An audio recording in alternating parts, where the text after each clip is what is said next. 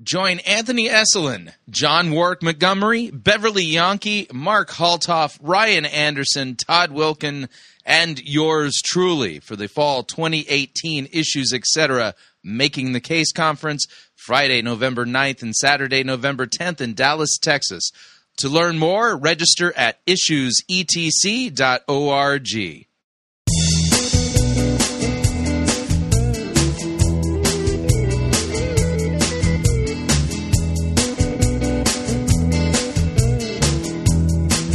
It's time for another edition of Fighting for the Faith.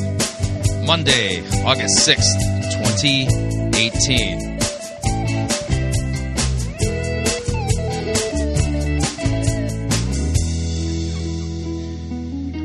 This program.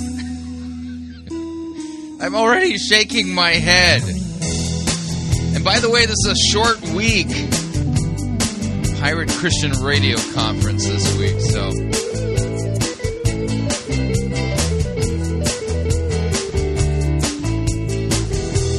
thank you for tuning in. You're listening to Fighting for the Faith. My name is Chris Rosebrough. I am your servant in Jesus Christ, and this is the program that dishes up a daily dose of biblical discernment, the goal of which help you to think biblically, help you to think critically, and help you to slow down. Stop, open up your Bible, and compare. Compare what people are saying in the name of God to the Word of God. No shortage of crazy things being said out there. We take the time to open up God's Word, to compare and contrast what the most popular pastors, preachers, teachers, conference speakers, self-proclaimed prophets, prophetesses, self-appointed apostles and apostolettes, and those generally put forward by the evangelical industrial complex as those whom we need to be listening to, whose books apparently we need to be buying, and whose small group curricula we should be studying instead of the Word of God. Yeah, weird how that works. Over and again, we demonstrate that the steady diet of doctrine that's put forward for consumption by evangelicals is far from biblical. And there's no excuse for this, because when it comes to sound doctrine, it's like the easiest thing ever. And I mean that because it's open book. Yeah. As long as the book is open and you're checking the context and, fact-checking to make sure that what your pastor is saying is actually what God's Word says and reveals and teaches and means, which, for the most part, not all that hard, then, you will never be duped. And so we kind of specialize in pointing out the obvious. But sadly, and many of you in the audience know exactly what I'm talking about, the obvious isn't as obvious as you would think it is, which is one of the reasons why so many people are being deceived so egregiously with such regularity. And so, yeah, anyway, you kind of get the idea. All right, today's episode of Fighting for the Faith. Hope you're sitting down. At the beginning of the year, of this year, I'm going to kind of get to it circuitously. At the beginning of the year, we began publishing on YouTube regularly videos as part of our offering for Pirate Christian Media and what we offer. So expanded out from the podcast, and we have segments that are not available on the podcast that are only available on YouTube. So, and we've noticed as we've grown over the year that our YouTube audience is kind of its own thing. There is some crossover, but many of the people that are now following us on YouTube, they have never heard of Fighting for the Faith, the podcast. And so early in the year, I covered in one of the earliest dumpster fires that we have, and so you have to go back into the archives on YouTube if you want to find this. A woman by the name of Kathie Walters, who in the video that I covered with was talking about the owl anointing. How apparently she had been slain in the spirit in a particular church, and the only thing she could say was owl. Yeah, I'm not making that up. And so I'm pointing you to that because I don't think she's ever made it onto the podcast itself. So I think this is her inaugural appearance on the Fighting for the Faith radio program. So We're going to be listening to Kathie Walters as she is now jumping into the water spirits water. Yeah. This was, when was this published? Yesterday? Yep, yesterday. So yesterday she put a video out about water spirits. You know, Jennifer LeClaire's got a whole book coming out on this topic, and,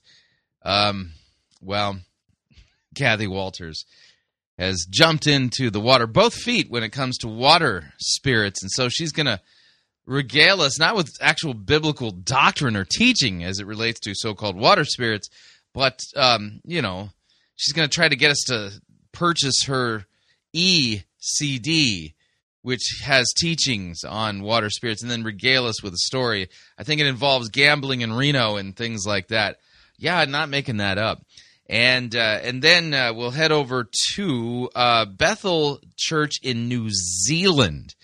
And we're going to listen to a fellow I don't think we've covered before. His name is Andy Piggot. And, the message, I've titled it in my notes, being a Kowhai tree. And I think I pronounced that right. Kowhai or Kowhai trees are trees that are native to New Zealand. And we're going to hear him openly talk about his connection with Bethel Church in Redding, California, and refer to them as having, apostles. Yeah, it's just kind of strange. And we'll listen to this weird message that has no grounding whatsoever in Scripture. And then somewhere in there we'll take a break. And then to round out our numero uno, we're going to listen to Michael Maiden.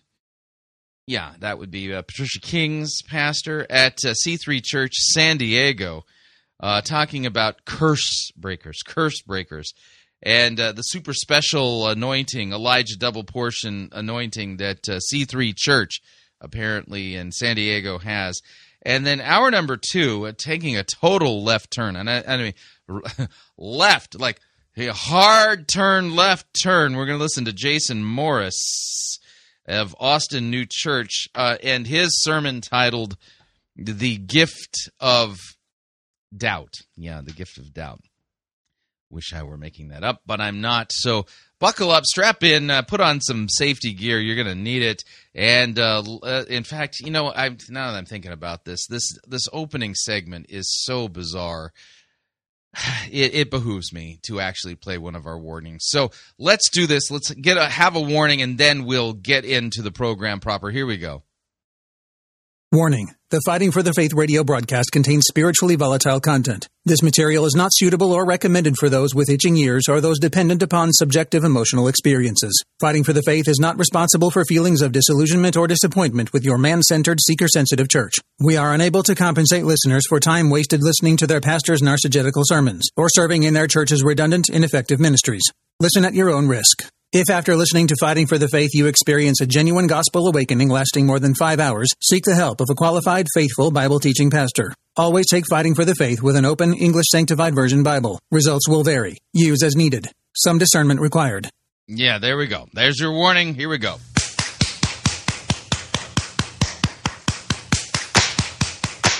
Oh, hallelujah.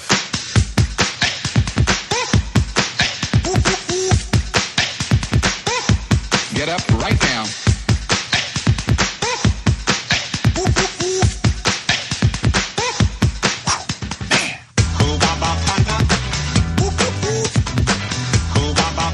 I'm hearing something real powerful for someone.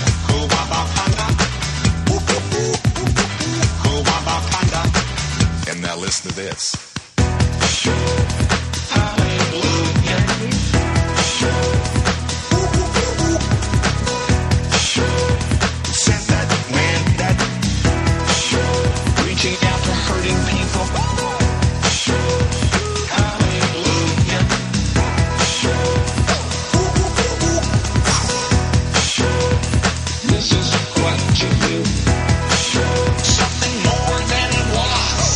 Yeah, that's right. Robert Tilton and Hubabakanda. So we're heading over to the YouTube channel of Kathie Walters, who was made famous in one of our dumpster fires regarding the owl anointing. And she has jumped into the Water spirits, water, both feet. Yeah, I hope you're sitting down. Here we go. Hey, duckies. I'm just... Duckies. Yeah, she called us all duckies. I guess that makes sense since we're talking about, water spirits. CD that I just released, put together yesterday. And it's really important. I want you to get it and pass it on. Or get one for a friend or something. Get the ECD right now.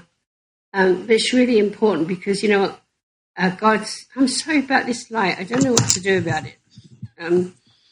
Okay. Yeah, it was really funny. She's clearly recording from her home, and she's got a very bright, living room light on that's behind the camera or behind her head, which means it's shining right into the camera. So, generally you want to put your lighting in front of your face, not behind it. Yeah.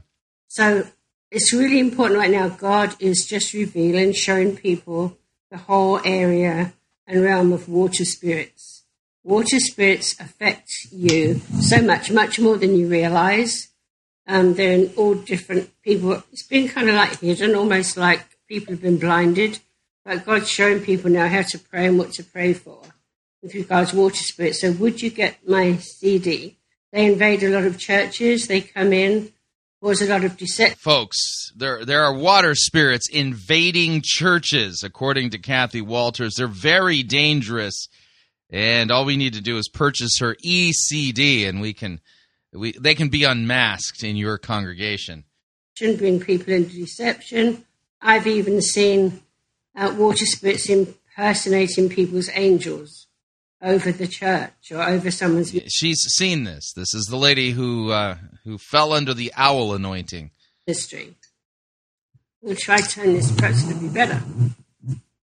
Okay, so I'm going to tell you this story because lots of you have been on mission trips, being on many mission trips, and I've had to pray for so many people.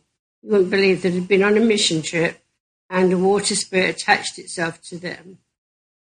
Now, I had some friends here from New Zealand a couple of years ago, Margaret and Russell Knights, and they'd been missionaries for a couple of years in Malawi.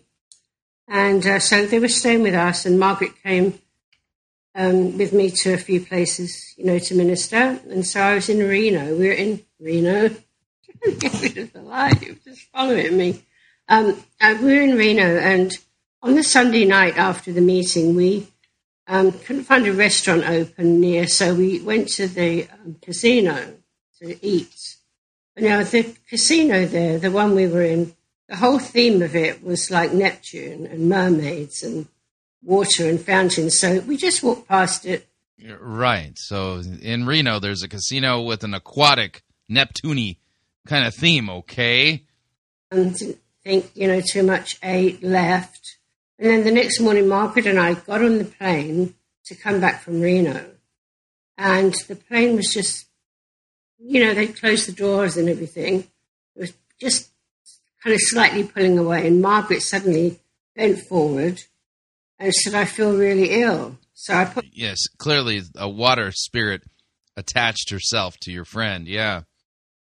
They are so dangerous in that way. I started praying in tongues. I didn't know what was going on, really. The flight attendant said, shall we stop the plane? And I said, no, it's okay. I just said that in faith. And so I just carried on praying for Margaret. And then all of a sudden, Margaret sat up and she said, oh, my goodness. So, but the thing was, she was absolutely soaking wet. Her T-shirt, her jeans were not damp. She was absolutely soaking wet. So there you go. I mean, yeah, sheer sign of a water spirit. If you see watery tentacle-like footprints in your kitchen, yeah, a water spirit has invaded your home. Now, she had to stay like that till we got to Atlanta and she could go to her hotel and go and change. But we couldn't figure out what on earth is going on. So then she said, I feel so different. I feel almost like a different person. So what had happened was we figured out that when she was in Malawi, she had picked up a water spirit. People mean well. Sometimes they go to places, people give them things, you don't really know what's attached to it. I would advise anyone that went on a mission trip to get prayed for a water spirit. Yeah. So not only do you need malaria pills, you probably are going to need to get a special, NAR water spirit bondage breaker declaration thingy done over you. Yeah. Anyway, so what happened was when the plane was leaving Reno, that water spirit in Margaret decided it wanted to go and join its buddies in the casino. How did you figure that part out? Did you have a seance and talk with the water spirit and say, why did you leave Margaret? And the water spirit said, well, my buddies were in the Neptune casino doing the enchantment under the sea dance thing. And so, I wanted to be with my buddies. The fountain with Neptune and the mermaids and all that, so it left her. But the thing was, she didn't even know she had it. And then I can tell you hundreds of stories, and there is stories on my CD. Please get my ECD. Yeah, this is stuff you can't find in your Bible. You can only get this from Kathie Walter's CD on water spirits.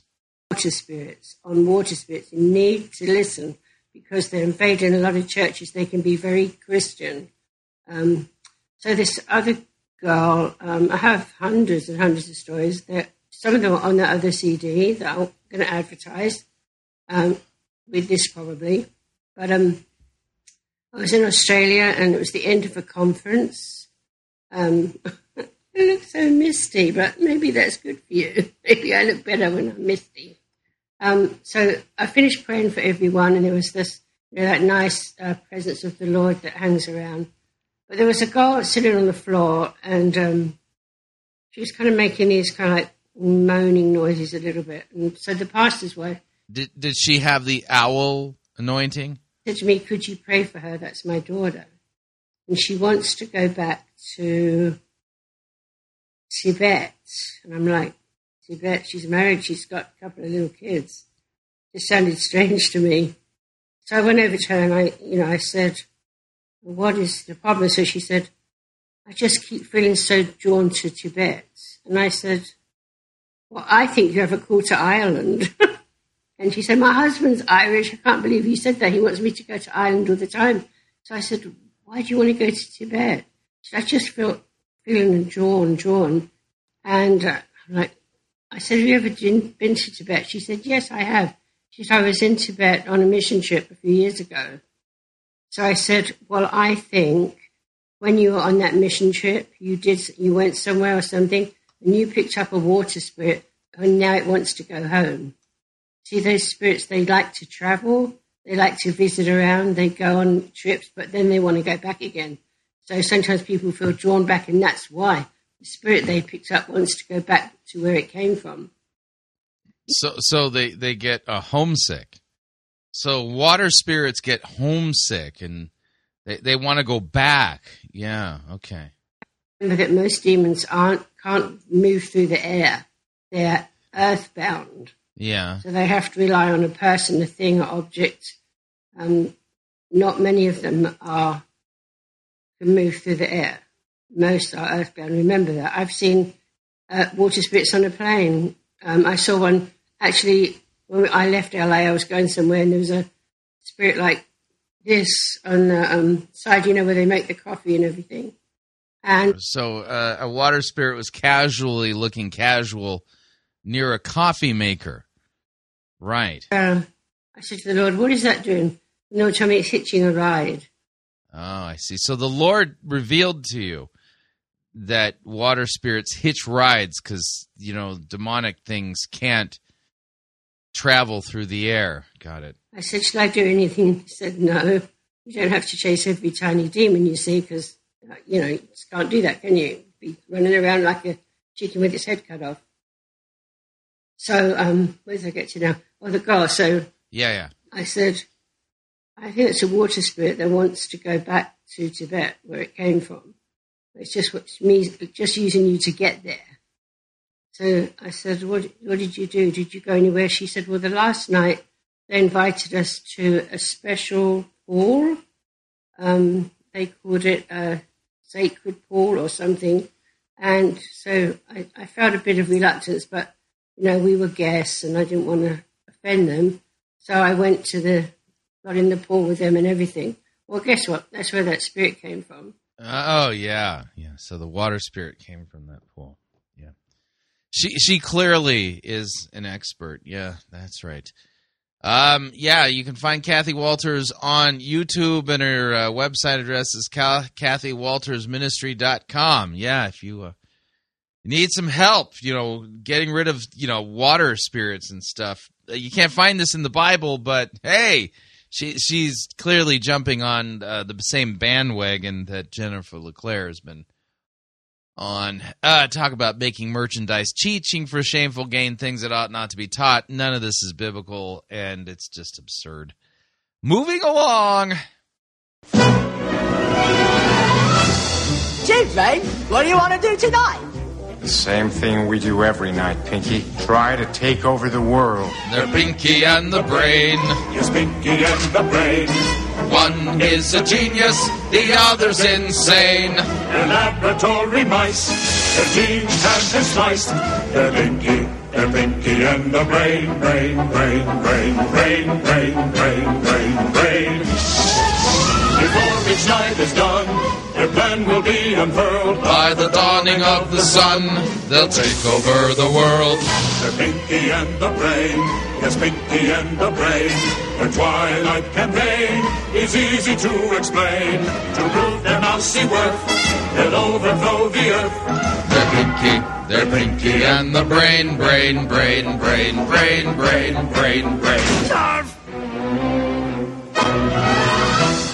All right, we're heading down to New Zealand and in Bethel Church in NZ, and we'll be listening to Andy Piggot, and I've titled this "Being a Kowhai tree," and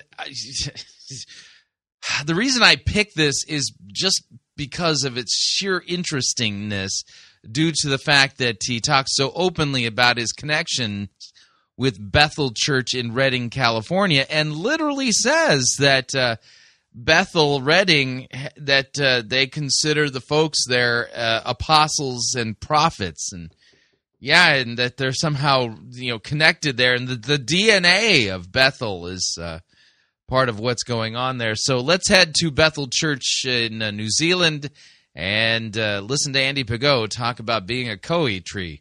Here we go. Wow.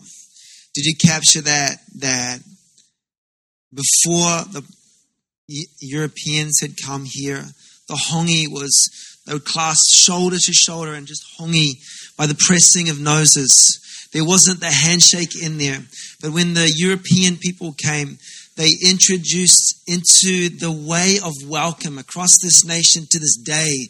Many hongi are done with a handshake at the same time as the hongi. And we believe that is a symbol of something of the heart of the Father. You see, the handshake, did you capture that? It represented from ancient Greece. I'm a warrior, but in my right hand there is no weapon. Look, I come in peace and I come in care. How do you do? How are you? I care for you.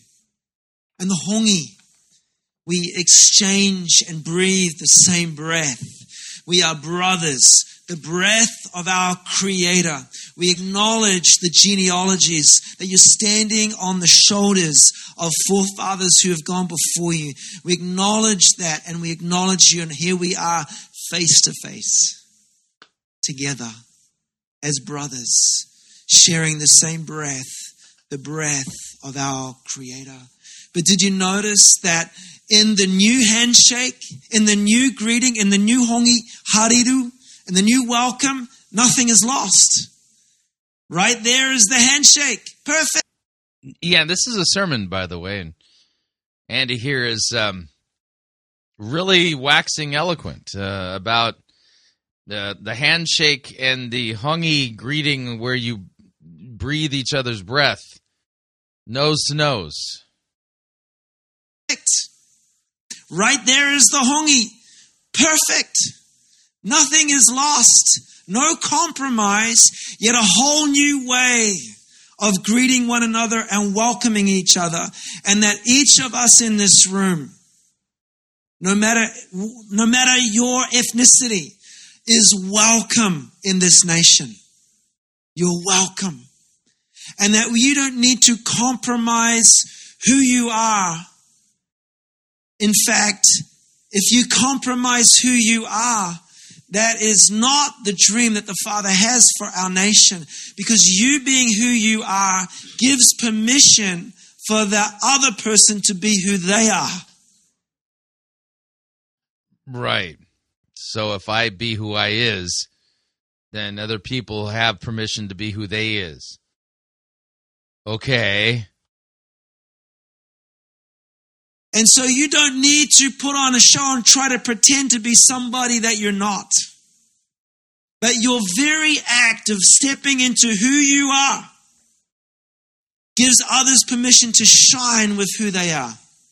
And nothing is lost. In fact, there is a synergy and a togetherness, and this is something of the dream of the Lord. And I'm burning over many different nations, but of all the nations, my heart burns brightest for this nation, New Zealand. I want to see this nation swept into the kingdom. I want to see a new reformation, like what Nikki was talking about, sweeping through. I want to see revival in this land. And I believe this, that we are in pursuit of what I'm calling a Cody church. Because the Cody is a symbol, as well as the hongi handshake is a symbol of something of what God is wanting to do in our nation. This is a type of tree, by the way. So this tree is a symbol of what God wants to do in NZ. Got it. That we were sent from Bethel and Redding, California. Here's the interesting part. And they are our mama. They are our mothership. We love Bethel Redding. And we love the fathers, the prophets, the apostles. We love everything that they stand for and who they are. We have the DNA of Bethel in our hearts. Yeah, now, unfortunately, I got to pause here and go to our first break. And when we come back, we will clearly spend a little bit more time listening to this. But wow. So, yeah, a little bit more as he discusses this. And we're not hearing a biblical teaching here. He's apparently just preaching as he feels the Spirit moving him. Yeah, so if you'd like to email me regarding anything you've heard on this edition or any previous editions of Fighting for the Faith, you can do so. My email address is talkback@fightingforthefaith.com, or you can subscribe on Facebook, facebook.com/Pirate Christian. Follow me on Twitter. My name there @Pirate Christian. Quick break, and we will be right back. A little bit more of Andy Piggot, and then we will be hearing from Michael Maiden as he preaches at C3 San Diego. Stay tuned. Don't want to miss him. We'll be right back.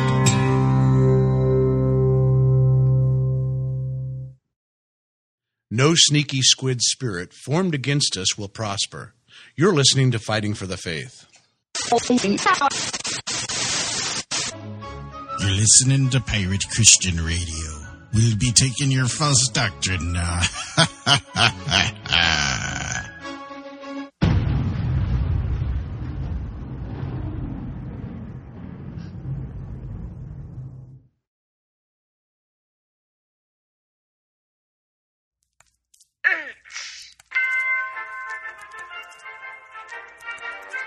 Max Holliday's Birdcage Theater presents Church Day Select.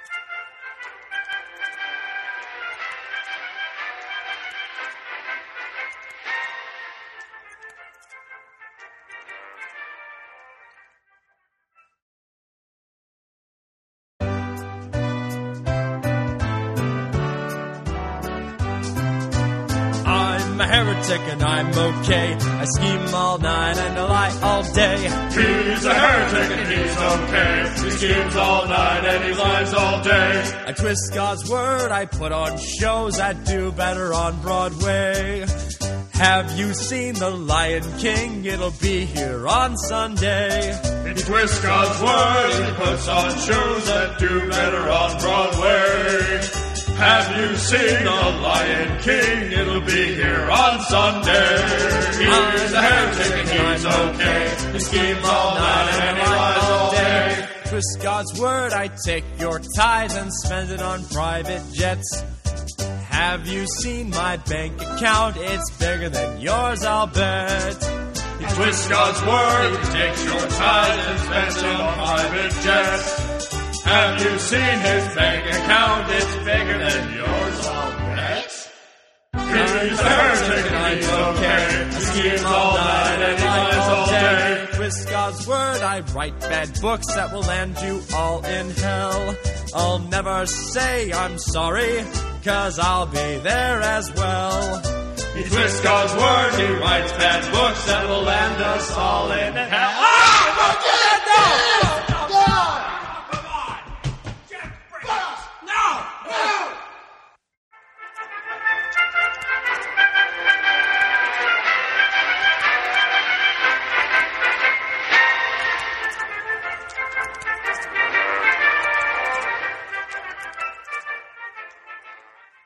Hi, Chris Rosebrough here to talk about our longtime featured advertiser, Cheapo Air. Doesn't matter if you're traveling for business reasons or for pleasure. Doesn't matter if you're traveling within the United States or abroad. Cheapo Air is the place for you to save literally hundreds of dollars on your airfare, hotel rooms, and rental cars. Visit our website, fightingforthefaith.com. On the side of our website, you'll see our ad banners. Look at the ad banner for Cheapo Air and look on it. There's a promo code. Write the promo code down. Click on the ad banner and then book your travel at the Cheapo Air website, and you'll have the opportunity to enter that promo code for additional savings. Again, fightingforthefaith.com. Write down the promo code, click on the ad banner, and save money on your airfare, hotel rooms, and rental cars today.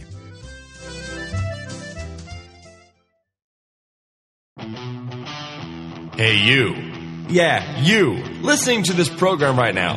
Have you ever found yourself wishing there was more Fighting for the Faith content that you could listen to and share with your friends? Well, you're in luck, because we now at Pirate Christian Media have a YouTube channel that we upload content to on a weekly basis.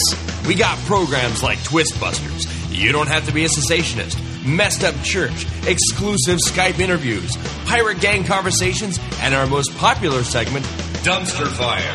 So if you're looking for some extra Pirate Christian Media goodness in your life, head on over to YouTube and search for Fighting for the Faith and subscribe.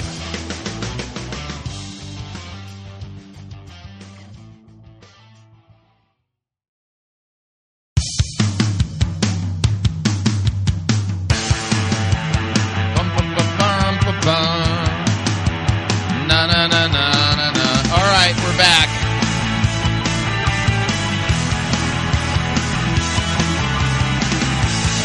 Warning, listening to Fighting for the Faith could cause you to think that water spirits aren't a thing. Yeah. Just a reminder, Fighting for the Faith is listener-supported radio. That means we depend upon you, your generous gifts, financial contributions in order to continue to bring Fighting for the Faith to you and to the world. And you can partner with us. It is a partnership. Visit our website, fightingforthefaith.com. When you get there, you'll see our 3 friendly yellow buttons. One says donate, the other says join our crew, the other says become a patron. When you join our crew, you get to pick your rank in our crew, and rank is based upon your monthly commitment. Lowest rank is Powder Monkey at $9.95 a month. After that, Gunner's Mate at $24.95 a month. From there, Master Gunner at $49.95 a month, and then Quartermaster at $99.95 a month. Joining our crew is a great way to support us. Of course, if you'd like to make a one-time contribution, you can click on the donate button. If you'd like to become a patron via Patreon, click on the become a patron button. And if you'd like to support us the traditional way, you can do so by making your gift payable to Fighting for the Faith, and then send it to Post Office Box 13344, Grand Forks, North Dakota, zip code 58208. And let me thank you for your support. We truly and honestly cannot continue doing what we are doing here without it. All right, let's head back to Bethel Church in New Zealand as we listen to Andy Piggot kind of waxing weird, and it's just fascinating because he just so openly talks about their connection with Bethel Redding, that their DNA is that Bethel Redding's their DNA, and they're into their prophets and apostles and stuff.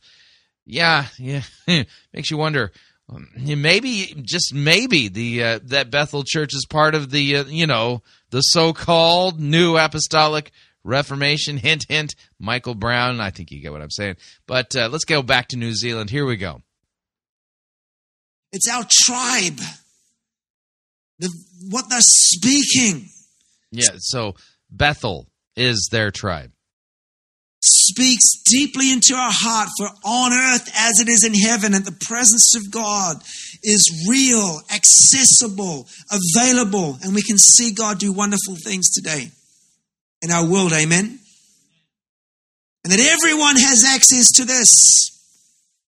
Everyone has access to this presence to see miracles and has a part to play in bringing heaven to earth. But has a part to play in bringing heaven to earth? What? I like to think sometimes of the Church of America to be like a redwood tree church, because then California there is those beautiful. And this is going to be like the main theme of his sermon. What kind of tree church are you? Are you a redwood tree church or? Yeah. This is weird. Listen. Huge sequoia or redwood tree. We've been into the redwood forest, Dinah, up in Humboldt County in California. And we've seen the majesty of those trees. And they are magnificent and they are giants. And I love those trees. And I just got back from a holiday in Australia. And there was just, eucalyptus trees. Native to Australia. And I love the eucalyptus trees, and they stand so strong in that nation as the sequoia stands so strong in California. And I know my ancestry goes back to Britain. And then Britain, they have the great oak, this British oak that stands as a symbol of great strength. And I love the oak. And each of those three trees we could take into Aotearoa, New Zealand, and I honor those trees. And we can plant them in the soil and they would grow. And they would grow strong. But you need to know this, that they will not grow as strong and as tall and with as much mana as the Cody, native to the soil of NZ, the towering Cody tree. Is the tree of this nation, a native tree, and it is the most ultimate soil and climate for the Cody is to grow in Aotearoa, New Zealand. And if we are just going to take the cookie cutter from Redding, California, and be a sequoia tree, that would be great, and we would grow. But I believe that God has called us to be a Cody. I believe that God has called us to be unique. I believe that God has called us. What does it mean that God has called you to be a Kowhai tree? I don't understand what that even means. There's one Lord, one faith, one baptism, and Jude says that we are to preach, proclaim, teach. The faith once delivered to the saints. I don't know what you're talking about. To be authentic and genuine to Aotearoa, New Zealand. Is anybody with me on that? And that in that expression of Cody, each of us in this room find our unique expression of who we are. And we can, with great mana on the... What do you mean with... This is so weird. I have no clue what he's talking about because none of this is biblical. What text are you exegeting? What biblical doctrine are you teaching? Yeah, he's got Bethel Redding's DNA running around inside of him. And clearly it's like a virus. It's hijacked his preaching so that he's not preaching God's word at all.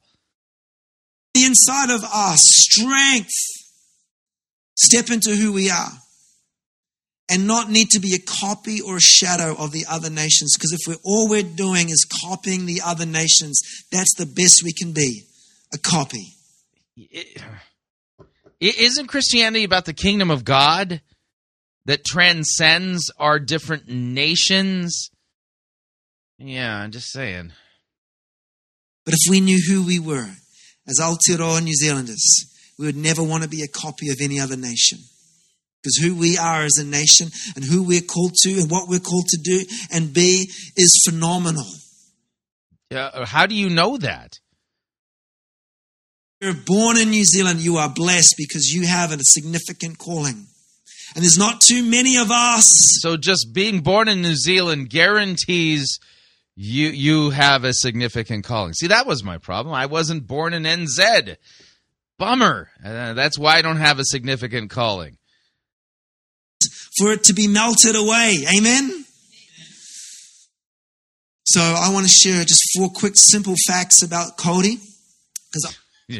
Go ahead. Yeah, share them. Yeah, because who wants to hear anything from the Bible during a sermon, you know?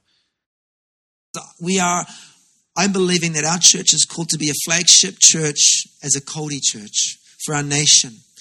And we're blessed living in Northland because most of the Kathie in our nation are here in Northland. In fact, on the west coast there, Waipawa Forest, 3/4 of the nation's Kathie.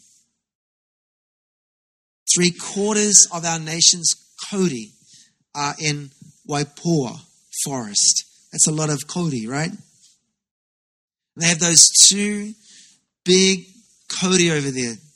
Tane Mahura, Te Matua Ngahere, father of the forest. Which, by the way, those 2 trees see 50,000 visitors every single year. 50,000 come to see 2 trees every single year and gaze at the beauty. Yeah. So, what does this have to do with the Bible and Christianity? There's nothing else you can really do. And I also believe this, that when we step into the Kathie tree, yeah, they don't do anything to entertain. Yeah. You just look at beauty. You look at the mana, you look at the strength, you look at the size of these beautiful native Kathie trees. To the tune of 50,000. And if I believe that Bethel Church New Zealand, when we step into this, people will come by the thousands just to behold the beauty of what the heart of our nation is longing for. Yeah, as soon as they step into the thing he thinks that God is speaking from his heart for Bethel, NZ, that, you know, the people from all over will just come and gaze at the beauty of this, because, you know, the Kathie trees, right? So, yeah, okay. Because we don't want to be a copy of other nations. We want to honor them. I have no idea what you're talking about. Value other nations. What the strengths that they have to give to us, we say thank you and we receive from. But we need to be an Aotearoa church. Amen? Yeah, so they need to be one of those. Yeah. Apparently we've never had them before, but they need to be one. Okay. And so, Te Matua Ngahere, that giant of a Kathie tree, they say has 50 different species of other plants growing on it. 50. It's like a mama for 50 different plant species living like a safe haven for 50 other plants. In fact, the branches of the tree, there are gardens on the branches of the tree. Not just one garden, but there are gardens upon gardens upon gardens. There's not just one Eden. I'm speaking of the garden, not my daughter. There are Edens upon Edens upon Edens on the Kathie tree, safe in the branches of the tree. And the third fact, so there's a couple of facts I've given you. Third fact is someone wonderfully stole my iPad, so my notes have been stolen. I'm trying to think of my third fact. Let me go to my fourth fact. Yeah, it's awkward when, you're not actually preaching from a biblical text. Yeah, easy to lose track of where you are and the point that you're making. No, I got my third fact. When they are densely populated together, the Kathie are together, their lateral roots will fuse to one another. Yeah, whoa, yeah. I mean, there's some spiritual significance right there, man. Whoa, roots that fuse together when they grow laterally and things. Oh, no wonder you want to be a church like that.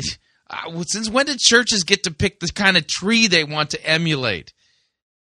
So that two trees will share one root. They are fused. The roots are fused to become one. Yay! And when one Kathie, if it is cut down, if the other that its roots are fused to is not cut down, it will resurrect. It will sprout new life. Isn't that amazing? Oh, yeah. No wonder you want to be like that tree. Yeah, I think you kind of get the point. And this is, no joke. Just in previewing this sermon, we're almost halfway through it. And he has yet to break out a biblical text. And this was the sermon that was posted for August 2nd of this year. Yeah. Indeed, you've got Bethel's DNA running around inside of you. Yeah, they have an aversion for the actual written word of God as well, and rightly handling it and correctly preaching it and actually working with it in context. I think you kind of get the point. All right, moving along, I'm going to play this for Michael Maiden since he's so closely connected to Patricia King. Here we go.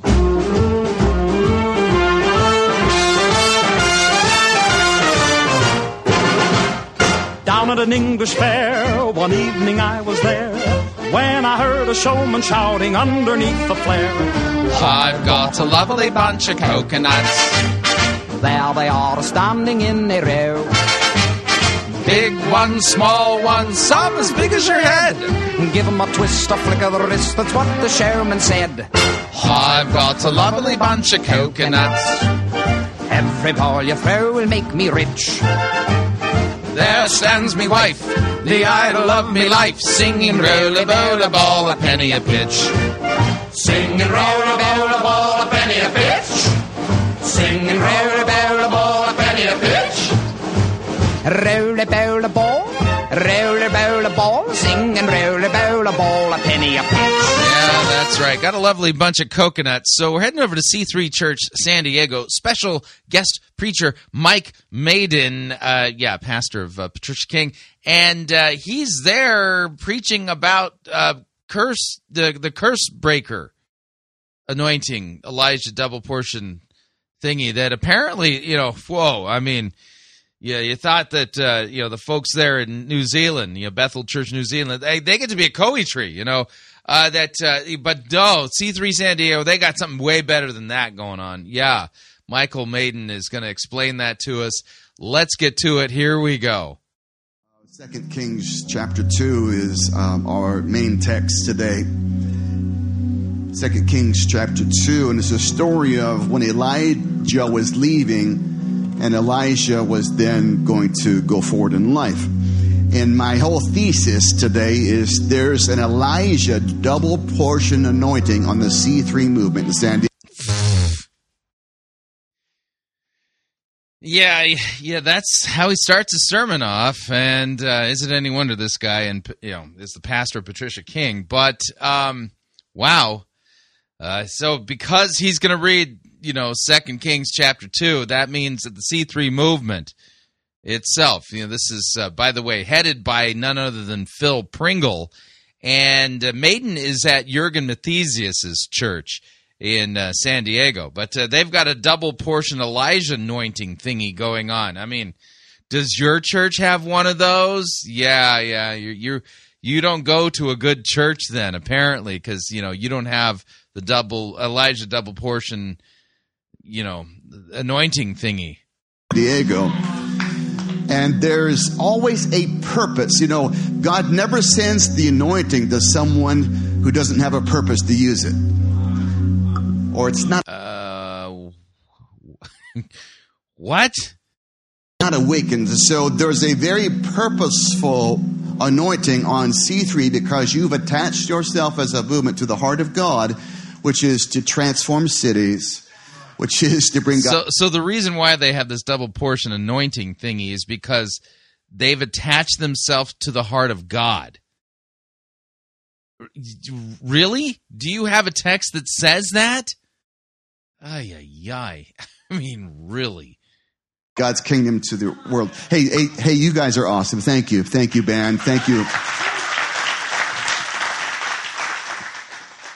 Is one of these guys your husband? Next service, okay.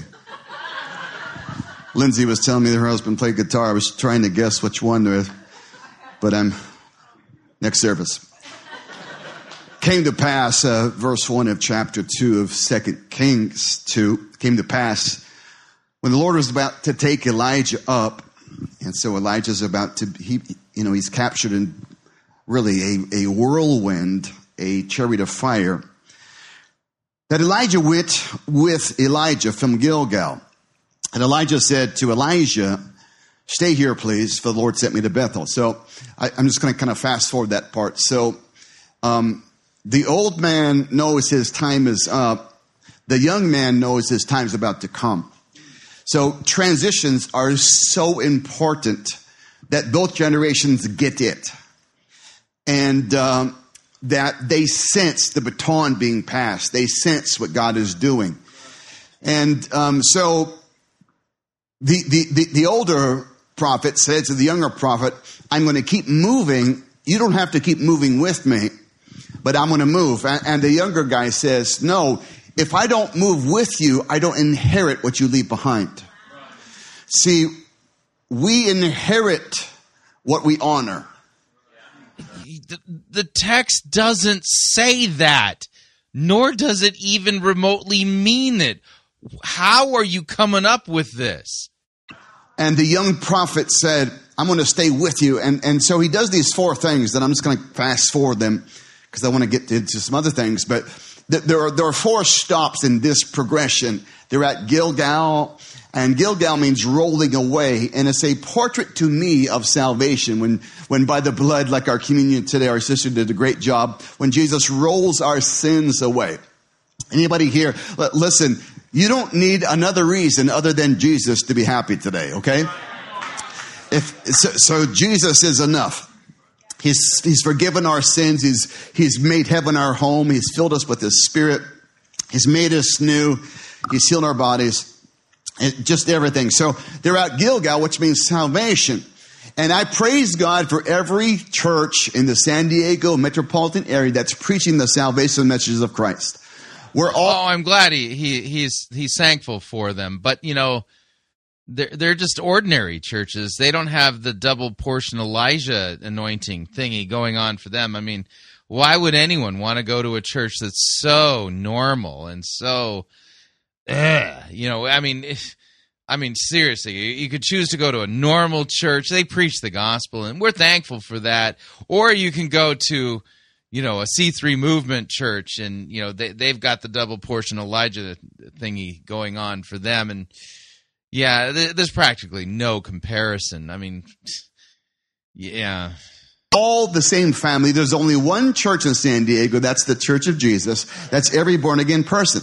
Doesn't matter if they call themselves Lutheran or Assembly of God or C3. We're all in the same family, okay? So we all belong to it. So it's awesome. But yeah, notice the but. Yeah, it's awesome. We're all in the same family, but yeah. Your church doesn't have a special anointing like C3 movement does. So you are just out in the cold, just doing ordinary things, hearing that boring word of God, and you're just not in on the thing the heart of God that God really wants to do, and you haven't honored the right things. So your church hasn't received the double Elijah anointing upgrade. So bummer for you. But we know by revelation and now by experience that there's more than salvation. The salvation's the most important thing. It's the cornerstone of everything. Yeah, but there's more than that. Yeah, you got the double portion anointing thingy. But there's more for you in Jesus than just being saved. And so he said to him, I'm going from salvation to Bethel. And Bethel means house of God. To me, it's a portrait of the church. And so aren't you glad for the local church? And I praise God for every gospel, evangelical, Jesus-honoring, Bible-teaching church in the San Diego area. We're all on the same team, and they're all making a difference. They're all doing awesome things. Amen? Doesn't matter what they are. But, yeah, it doesn't matter what they are, but.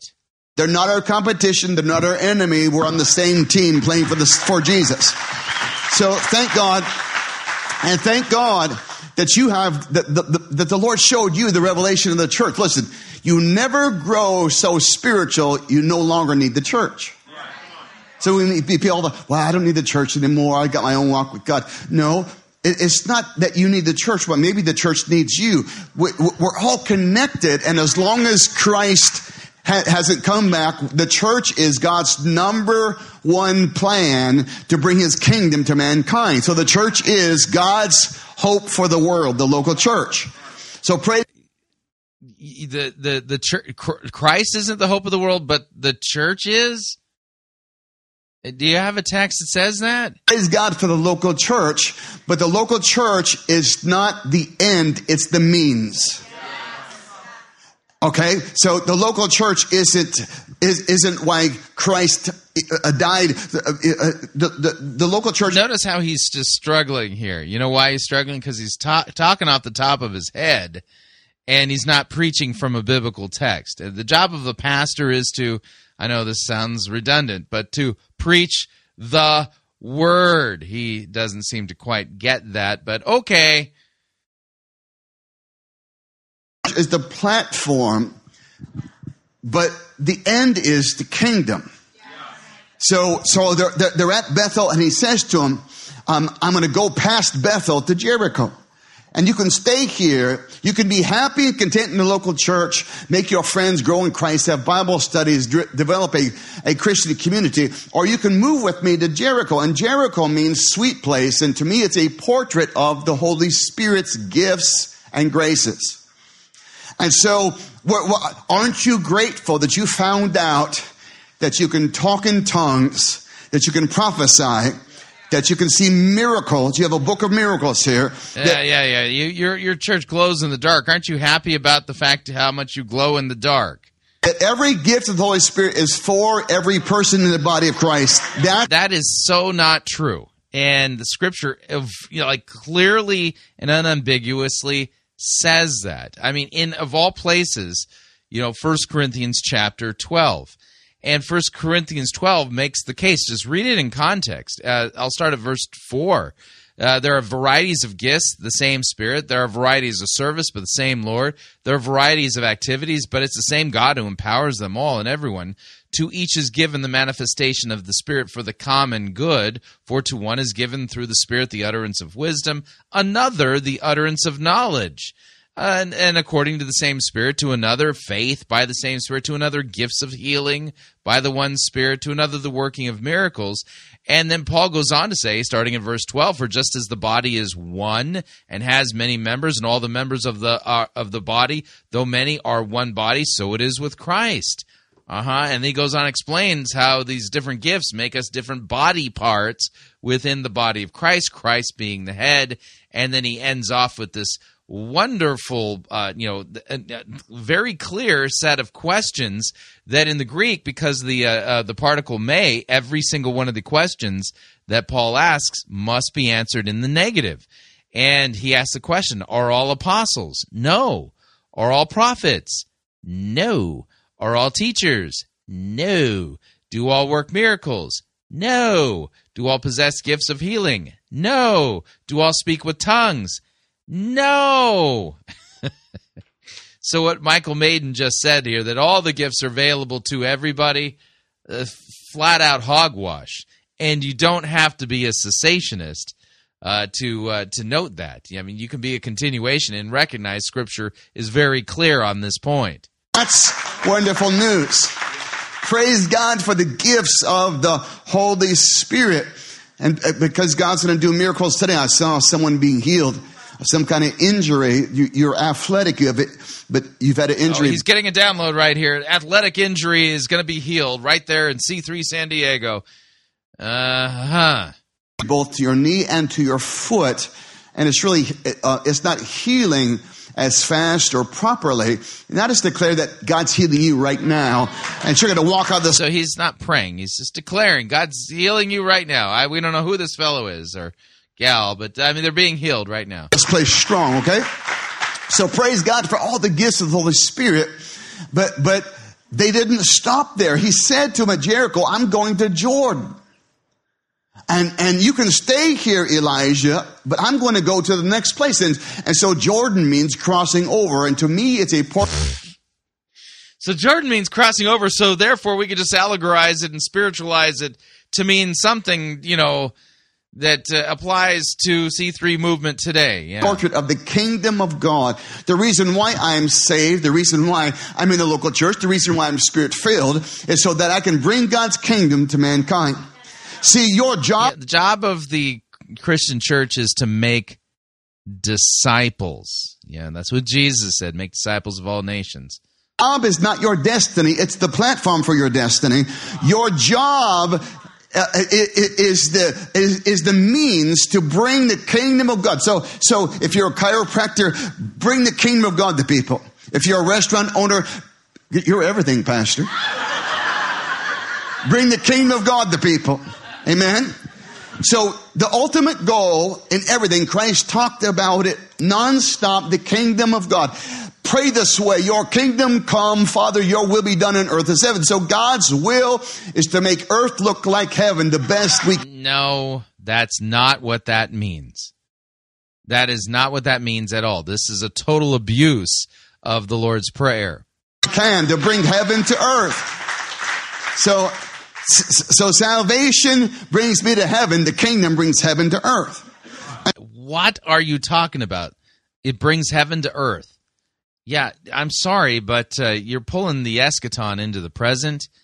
And, Christ, when he returns in glory to judge the living and the dead on the day of judgment, yeah, everything's going to get burned up. And then he's going to make a new heavens and a new earth. And that one, the new earth will be without sin, and God's dwelling place will be with man.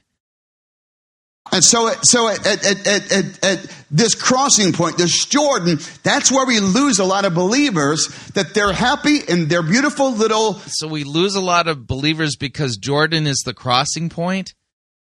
What? Churches, that their whole cities are on fire going to hell. They don't care because they have good church services. But the assignment of C3 isn't just to have good church services, it's to change the cities where you have... Yeah, see, the C3 doesn't have just good church services. But their assignment, they have a super special assignment. A mission from God, should they choose to take it, is to change the whole city of San Diego. Have churches, is to transform the culture. Culture transformation. No, that's not part of the mission of the church. Job of the church is to make disciples, preach Christ and him crucified for our sins, proclaim repentance and the forgiveness of sins in Jesus' name to all nations. But, what Michael Maiden is saying, this is standard NAR pablum. So this is important because if we don't attach to God's purpose, we forfeit God's provision and God's power. No, if we don't attach ourselves to this purpose, we'll lose provision and stuff. No biblical text teaches this either. I talk about a completely man-made doctrine. Wow. We don't get the full measure of what God would do because we're not attached to God's heart. But when we have God's heart, we see God's hand move. And God's heart is to transform. God wants San Diego to be what he created it to be. The devil didn't create the city, God did. And God has a redemptive purpose for the city. And that's... Yeah, this sounds like a form of dominionism to me. For this city to look like Jesus, this city to manifest the graces of God. So they're walking and they come to Jordan, they cross the Jordan, and then it happens. The chariot comes, but just before that, the old man asked the young man, "What do you want from me? Ask anything and I'll give it to you." And the young man said without pause, without hesitation, "I know what I want. I want twice as much of what you have." And so there's something in the heart, come on, all you young people, there's something in the heart of this generation that says, I want more of God than I've seen others have.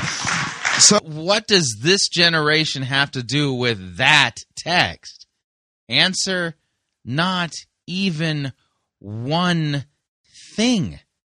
Good night. So that hunger is deposited in you because God wants, it's an invitation to what God has for you in the next season, which is more. God has more for the church than what we settled for. But if we stay hungry, we're going to get it. Okay? If we stay... So if you stay hungry, you'll get it. What are you talking about? Hungry... I want more. And so before they finish that conversation, there goes Elijah. He's carried up in a chariot of fire, whirlwind of heaven. And when Elijah goes up, something unusual happens. His mantle, representing his anointing, comes down. So there goes the person, here comes the mantle. And it's just this simple point. Anointings never leave the earth. God doesn't claim them back to heaven. He doesn't. Oh, totally man-made here. And so this just proves that mantles never leave the earth. You see, you can get the Billy Graham mantle, you can get the Lonnie Frisbee mantle. This is another NAR doctrine. Good grief. Doesn't need them. They're here. The Holy Spirit's here on this planet to empower God's people to fulfill God's purpose, which is to bring God's kingdom to every nation, city, family, every region, every place. And so there are mantles, and what C3 has done in San Diego, it picked up a mantle from God, and there's a double portion. There's an Elijah anointing that Pastor Jurgen... an Elijah anointing mantle thingy on Pastor Jurgen. Oh, man, wow, because those anointings never leave the earth, you know. And Leanne, who has the Jesus anointing? Because Jesus is the anointed one. That's what Mashiach means. That's also what Christos means. He's the anointed one. So who did Jesus give his mantle to? Huh? Transform the culture. They have a double portion. And so everyone that's attached to C3 is going to be walking in this unusual double portion mantle. But it has a function. It has a purpose. It has a consequence. It has a design from God. And so so he picks up the mantle, and as soon as he did, he tore off his old clothes because he was no longer satisfied with where he's been. The awesome thing about having encounters with Christ is you don't have to live off of yesterday's meal when you get a brand new meal today, when you have something fresh from heaven. Yeah, who needs that Bible? We have all kinds of fresh stuff just falling from heaven on us now through the C3 double portion Elijah mantle thingy that Jurgen Mathesius apparently has. Wow, that's just bizarre. Has nothing to do with biblical Christianity, but worth the listen, at least in that sense. All right, we're up on our second break. If you'd like to email me regarding anything you've heard on this edition or any previous editions of Fighting for the Faith, you can do so. My email address is talkback@fightingforthefaith.com, or you can subscribe on Facebook, facebook.com/Pirate Christian. Follow me on Twitter, my name there, @Pirate Christian. Quick break. When we come back, we're going to head to Austin. Jason Morrison, The Gift of Doubt. Open up your Bible to Hebrews 11. We'll be there for a little bit. Stay tuned, don't want to miss it. We'll be right back.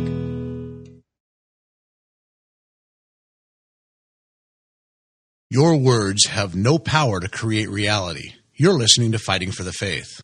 Pirate Christian Radio Theater presents Death of a Salesman. Are ye a salesman? Why, yes, I am. Can I interest you in some...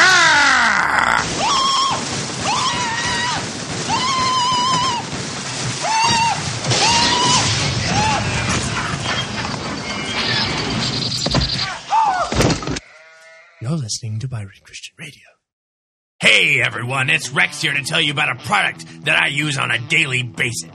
It's Coffee by Gillespie. It's delicious. It's got the caffeine you need to be a functioning member of society, and it's coffee. There's all sorts of different blends to choose from that are themed alongside the church calendar. So not only does it taste insanely good, but it's also liturgical. Somehow. All you have to do is order it online at gillespie.coffee, and it'll arrive at your door in a convenient, resealable bag filled with either whole bean or pre-ground coffee. I personally like mine as whole bean because it goes so well with milk. Now that's what I call a balanced breakfast. So head on over to Gillespie.coffee and get some. That's GILLESPIE.coffee. Rex out.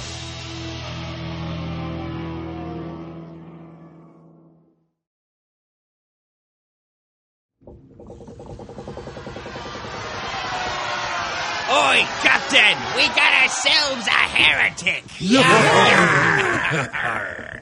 And exactly how do ye know that she be a heretic? She be endorsing the health and wealth heresy. Does he be speaking the truth? Jesus died to make us rich! Boo! Boo! And what exactly do we do with heretics? We throw them in the boo box. No. We preach the gospel to them. What if, the heretic doesn't repent? Then we throw them in the boo box.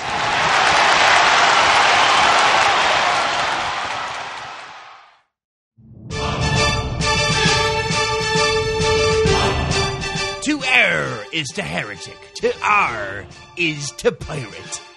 Get yourself over to www.piratechristianradio.com/Reformanda and purchase yourself a copy of the game Reformanda and join the fight for the faith today.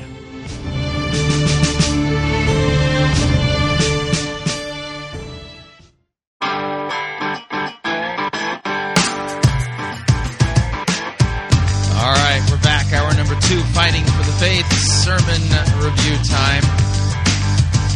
Taking a hard turn to the left here.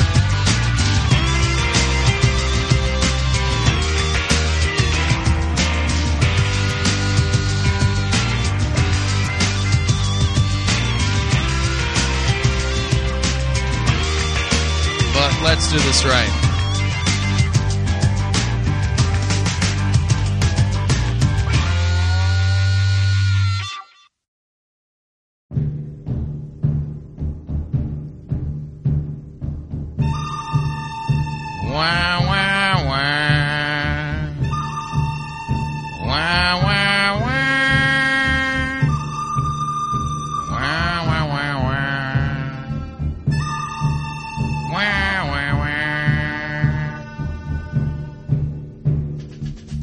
good, the bad, the ugly. We review it all here at Fighting for the Faith. We're an equal opportunity sermon reviewing service. Today's sermon comes to us via Austin New Church. Jason Morris presiding. The name of the message is The Gift of Doubt. Now, I'm just going to kind of put it out there this way. When you do not properly distinguish between law and gospel, you have no certainty of your salvation, and people literally, in order to deal with that awkward, difficult conundrum, somehow overcome it by saying that doubt is a good thing. That doubt and faith are practically synonymous in order to, somehow alleviate their feelings of anxiety due to the fact that they're uncertain about their salvation. And this is a result of the improperly distinguishing between law and gospel and not placarding Christ and Him crucified for our sins as the solution for our salvation. It creates people who think that they can somehow ironically embrace doubt and see it as a good thing. Doubt is what undermines faith. Think of Peter walking on the water. He sinks. And Jesus said, "Why did you doubt?" Why, so keep that in mind as we get into this sermon. So without any further ado, here is Jason Morris and the gift of doubt. It's good to be here. My name is Jason. We have to constantly introduce ourselves. There's so many new faces every week that it's kind of a fun problem, but I'm the guy who will consistently say, "Oh, you look new. Have you been coming?" "Yeah, for about 6 years." I'm like, sorry. It's good to be here. These are the dog days, y'all, right? This is how we send Michigan home. We arrange several back-to-back 100-degree days. We do this on purpose. Y'all don't think it's city council does this on purpose. We arrange this, right? Just so everybody leaves us alone. Big week for us. We're graduating our second kid from high school. Yep. Super excited about that. That's going to happen today when it's about 104. So we're praying for a little reprieve. If you're praying for some sun, I rebuke that. We're hoping to have a good party. It's been a good couple weeks. School's about out, and for some of us, that's like a building sense of dread. Kind of like when you know your AC unit's starting to go. You can hear things clanging. I caught one of my kids recently, I kid you not, dropping rocks into the AC fan because she thought the sound was cool. I'm like, you're the reason for insurance, right? Anyway, it's good to be here. So we're dropping back into our series called Jesus Quotes the Old Testament. It's been a lot of fun. Gary told me that he's been enjoying it. Trey's been enjoying it. I don't know about the rest of y'all, but I've been enjoying it. It seems like we're kind of meandering. Not sure where the end is going to be, but it'll be sometime in 2020 maybe when all your credit cards time out on Amazon Prime. That only happens to me, right? Happened this morning with dog food. I'm like, that's a bummer. Sorry, dog. That's an old credit card. I guess you're out of luck. Anyway, so we're dropping back into the series where Jesus quotes the Old Testament. And in contrast to last week, I hated the text last week. It was difficult. This one I love. And you're going to see why. I love this one. Today, if I hit the target I'm aiming for in 22 minutes, I'm going to get to, in some meaningful way, give you permission to do something you're already doing. Which, if you didn't know that, that's actually the greatest of all spiritual work, is to give you permission to do what you're born to do anyway. So wherever this idea comes in that we got to sit in buildings. Why would I need permission to do what I'm made to do or who I am This is weird. By the way, Jason here, as this sermon will unfold, you'll see that in reality, he is a philosopher, a postmodern. He's very tightly related in his thought patterns to the emergent church movement. Church growth program in Austin in the summers just have AC. The church will fill up, But I don't know where the mythology comes from that we think that we got to go listen to some white guy tell us how to do life and that's going to be the transformation. The reality is if I hit the target today, I get to give you the permission to do what you're already doing anyway and maybe feel a little less sheepish about it. So there's my high lofty goal, right? It will be my privilege if I do this right to give you the permission to ask the questions that you're already asking, to validate your doubt and remind you that doubt is not the enemy of faith. Okay? Whoa. Now we're in the nubbins here. Validate my doubt, and doubt is not the enemy of faith. Yeah, actually it is. And it's important for you to understand what faith is. We'll do a little bit of work in the book of Hebrews. If you have your Bible, head on over to Hebrews chapter 11. And as we're working our way through this, we're going to pay attention closely to not only what the Scriptures say as far as how they are defining faith in this passage, but also what some of the words themselves mean.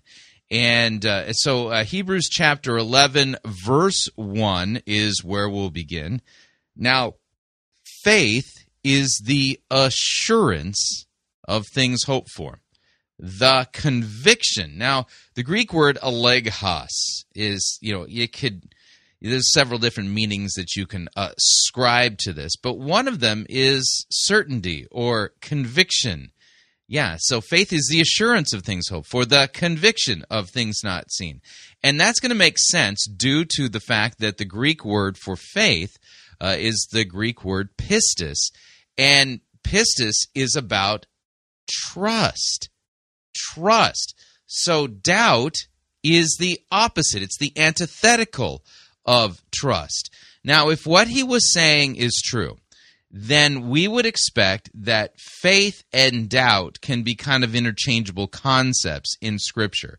But if you want to test that, then really all you need to do is when you see passages that talk about the importance of faith, replace the word with the word doubt and see if it makes sense. And so Hebrews 11:1. Faith, or we'll change the word, see if they're synonymous. Doubt is the assurance of things hoped for, the conviction of things not seen. For by doubt, the people of old received their condemnation. By doubt, we understand that the universe was created by the word of God, so that what is seen was not made out of the things that are visible. By doubt, Abel offered to God a more, you see, it doesn't work at all. In fact, it does violence to Scripture's very clear definition of what faith is.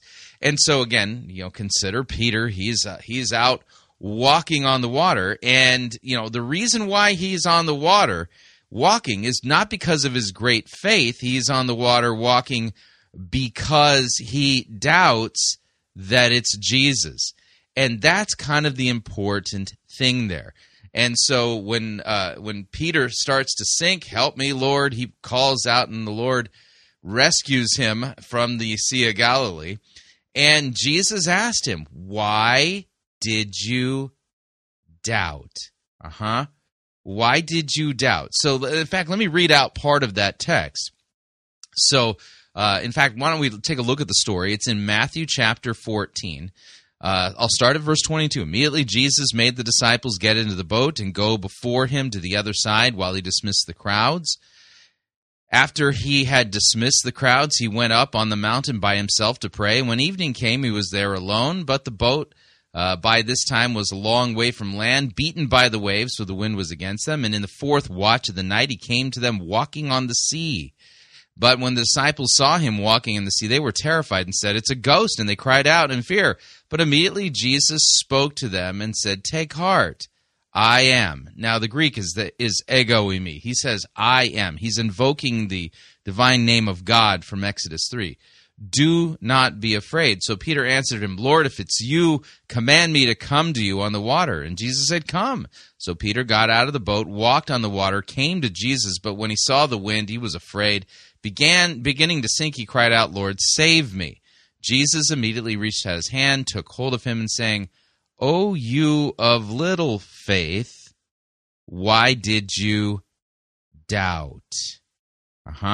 So you can see that, little faith and doubt kind of go together. That's not a good thing. That's a bad thing. So what Jason here is doing is basically giving us postmodern philosophy. This is not biblical doctrine or biblical theology that we're hearing from his mouth. And the clear sign that this is the case is that he's setting everything up without a text.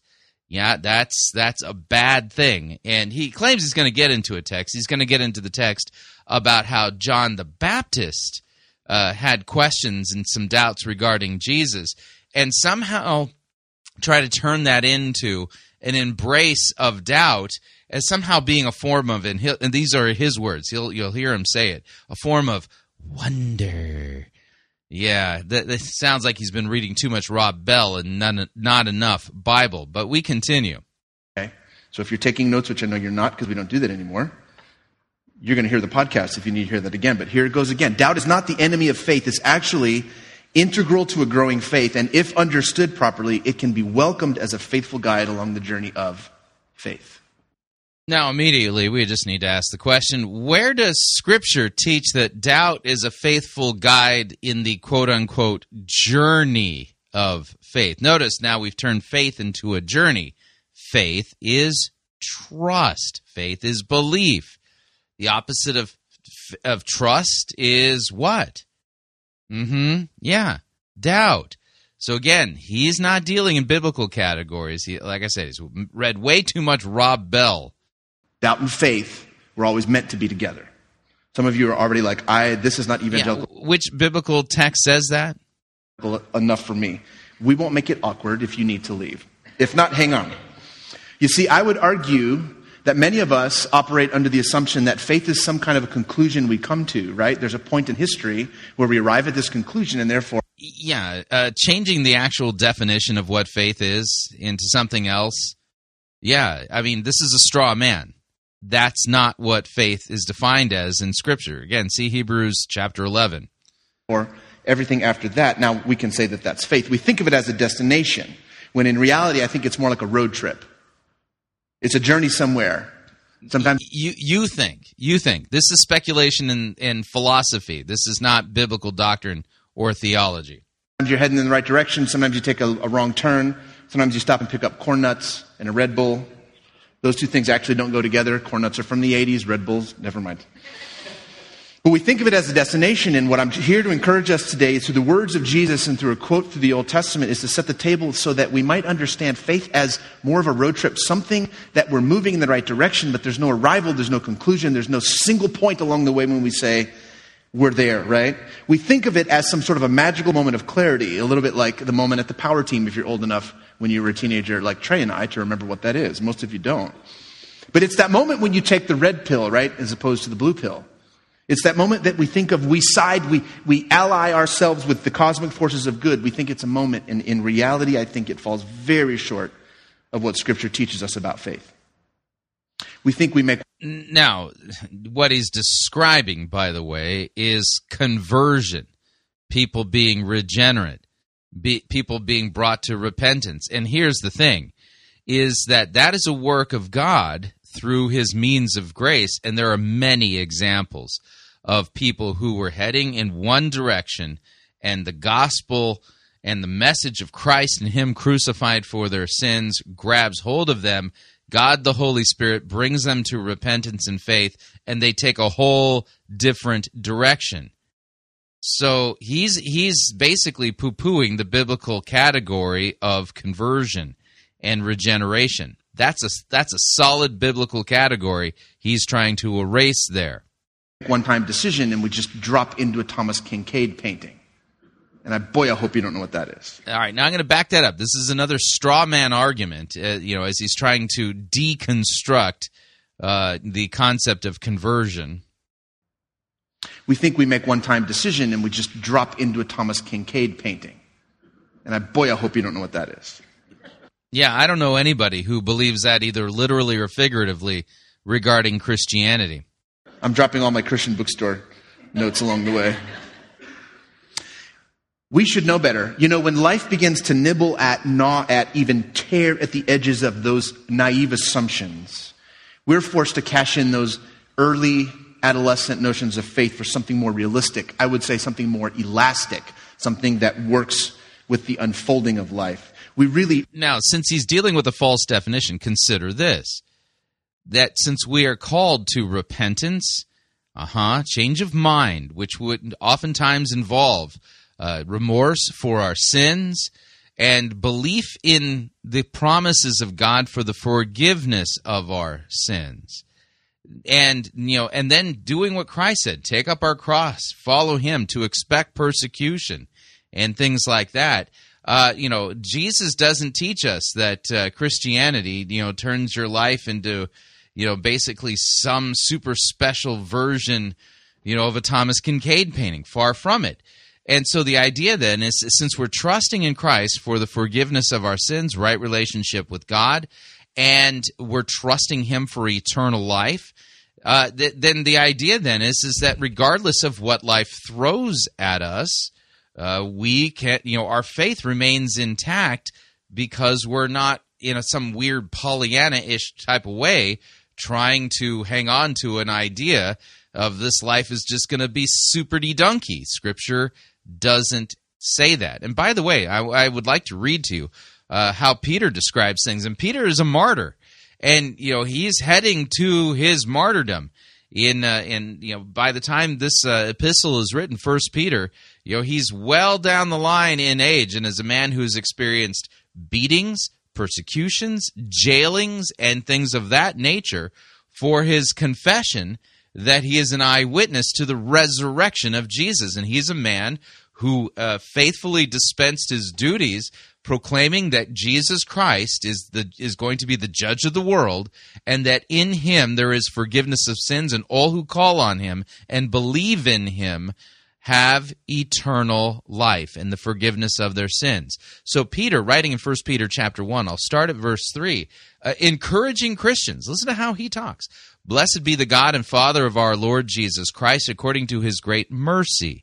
He has caused us to be born again to a living hope through the resurrection of Jesus Christ from the dead, to an inheritance that is imperishable, undefiled, unfading, and listen, kept in heaven for you. You see, Christians' hope is not in the present. Christians' hope is in the future, at the revelation of Jesus Christ on the last day, the day we receive our inheritance, to inheritance that is imperishable, undefiled, unfading, kept in heaven for you, who by God's power you are being guarded through faith for a salvation ready to be revealed in the last time. So in this you rejoice. So now for a little while, if necessary, you have been grieved by various trials. You see, biblical faith is trust in Christ for the forgiveness of our sins and eternal life, and we trust them in the midst of and through many different and various trials. Verse 7, so that the tested genuineness of your faith, which is more precious than gold that perishes though it is tested by fire, may be found to result in praise and glory and honor at the revelation of Christ. Though you have not seen him, you love him. Though you do not now see him, you believe in him. And here's the fun part here. You believe in him, that's the verb form of pistis, pistuo, faith, trust, belief. Notice it doesn't say, and through though you do not now see him, you doubt in him. You see, doubt here, plug doubt in, and it doesn't make any sense. But the text says, though you do not now see him, you believe in him, you trust in him, and rejoice with joy that is inexpressible, filled with glory. Listen, obtaining the outcome of your faith, which is what? Peter spells it out. Obtaining the outcome of your faith, verse 9, the salvation of your souls. So a proper understanding of faith, makes it clear that our promises are not regarding, a hunky-dunky, easy life, Thomas Kincaid painting here in this present cursed creation. No. But the salvation of our souls and eternal life and the revealing of our inheritance in Christ on the day that he returns in glory, because we are trusting him even through trials. That's how Peter talks about faith, and this is a guy who didn't buy into the postmodern bizarre notions that Jason here is spewing. We continue now. We ought to know better. You see, life itself should have taught us already that there are no single moments of clarity that won't be reinterpreted a million times later. There's no isolated decision of faith made under pressure, even if that is the conviction of the Holy Spirit. There's no single moment that serves for the rest of your life.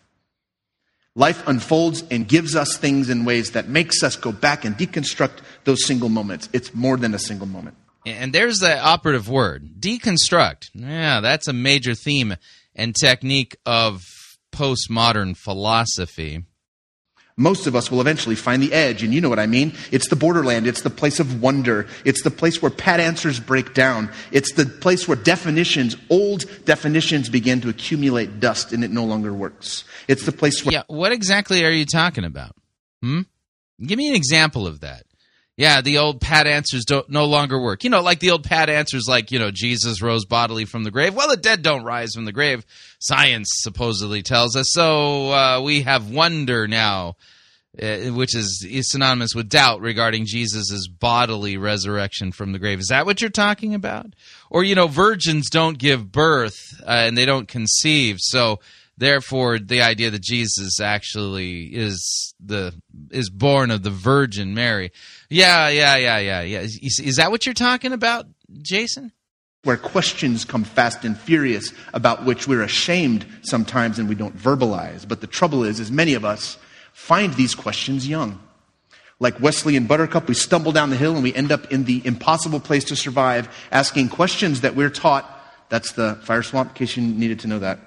That's the place that we are taught. You don't go there. You don't voice that. You don't ask those questions. Those things are antithetical to communities of faith. And so we go... Yeah, by the way, there is something that the postmoderns kind of key in on.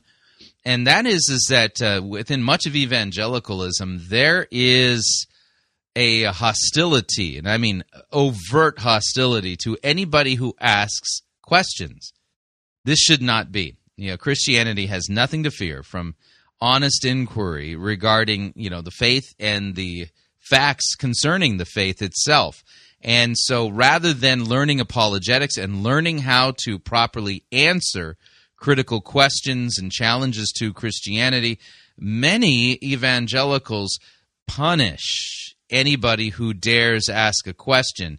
And that is not what should be happening. Pastors, listen to me. You need to start studying apologetics if you do not understand it so that you can field these questions, because shutting down or shaming somebody who's asking questions about Christianity and the claims regarding the faith, if you shut them down, you're going to turn them into atheists. They're going to believe that you're hiding something and think that that this whole thing is flim-flam, because, they can smell a phony 10,000 miles away. And so I think that's what he's describing here.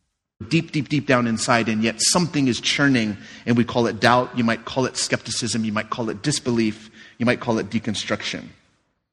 The unspoken assumption of faith is that... Deconstruction. I told you, this guy's a postmodern. That it's airtight and can only flourish when doubt is eradicated. But I'm here to suggest that anyone who does not readily admit to questioning, to doubting, to skepticism... What's so weird, you think of the father who had the demoniac kid, who would throw him in the fire and stuff, and he had come to Jesus' disciples while Jesus was up on the Mount of Transfiguration, and they couldn't cast the demon out. And and Jesus, when Jesus shows up, the kid goes into a full-blown manifestation of this demon, and Jesus lets the kid kind of roll around and foam at the mouth and do his thing, and turns to the father and says, "How long has this been going on?" And the guy says, "Well, since he was a young child, it oftentimes throws him in the fire or throws him in water to kill him." And then the fellow says something very fascinating. He says, "If you can help us, please do something." And Jesus says, if all things are possible for the one who pisteuo, believes. Pisteuo is the verb form of pistis, which is faith or trust. All things are possible for the one who believes. And then the guy, totally convicted, says, "Lord, I believe. Help my unbelief." That's really, you think of it this way.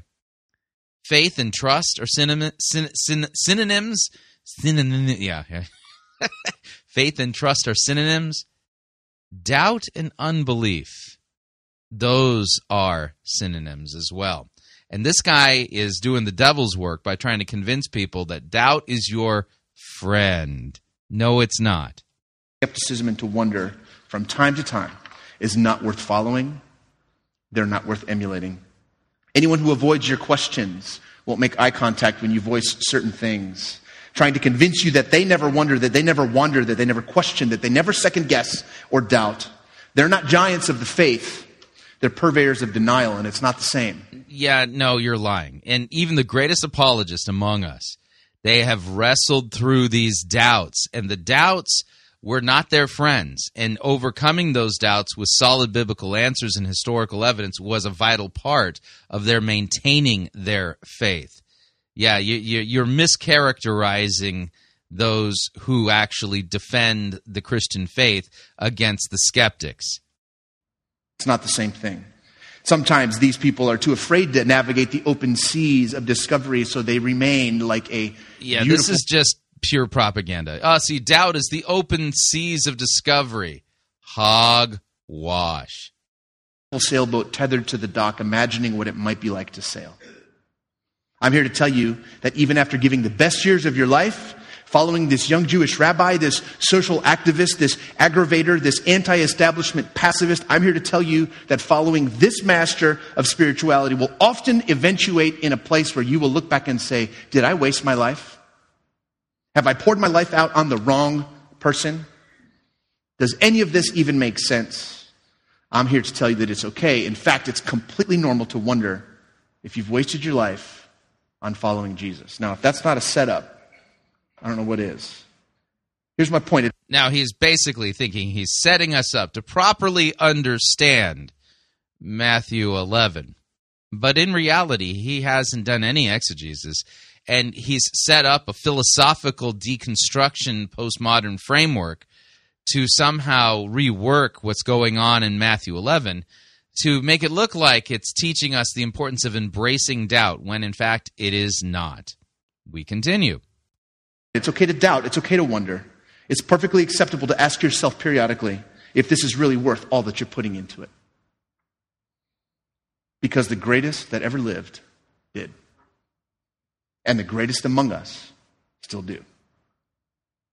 Now, a little bit of a note. He's referring to the fact that John the Baptist is lauded by Jesus as the greatest man born of woman. Now, yeah, so you're going to have to think of John the Baptist as the greatest among those who were born sinners.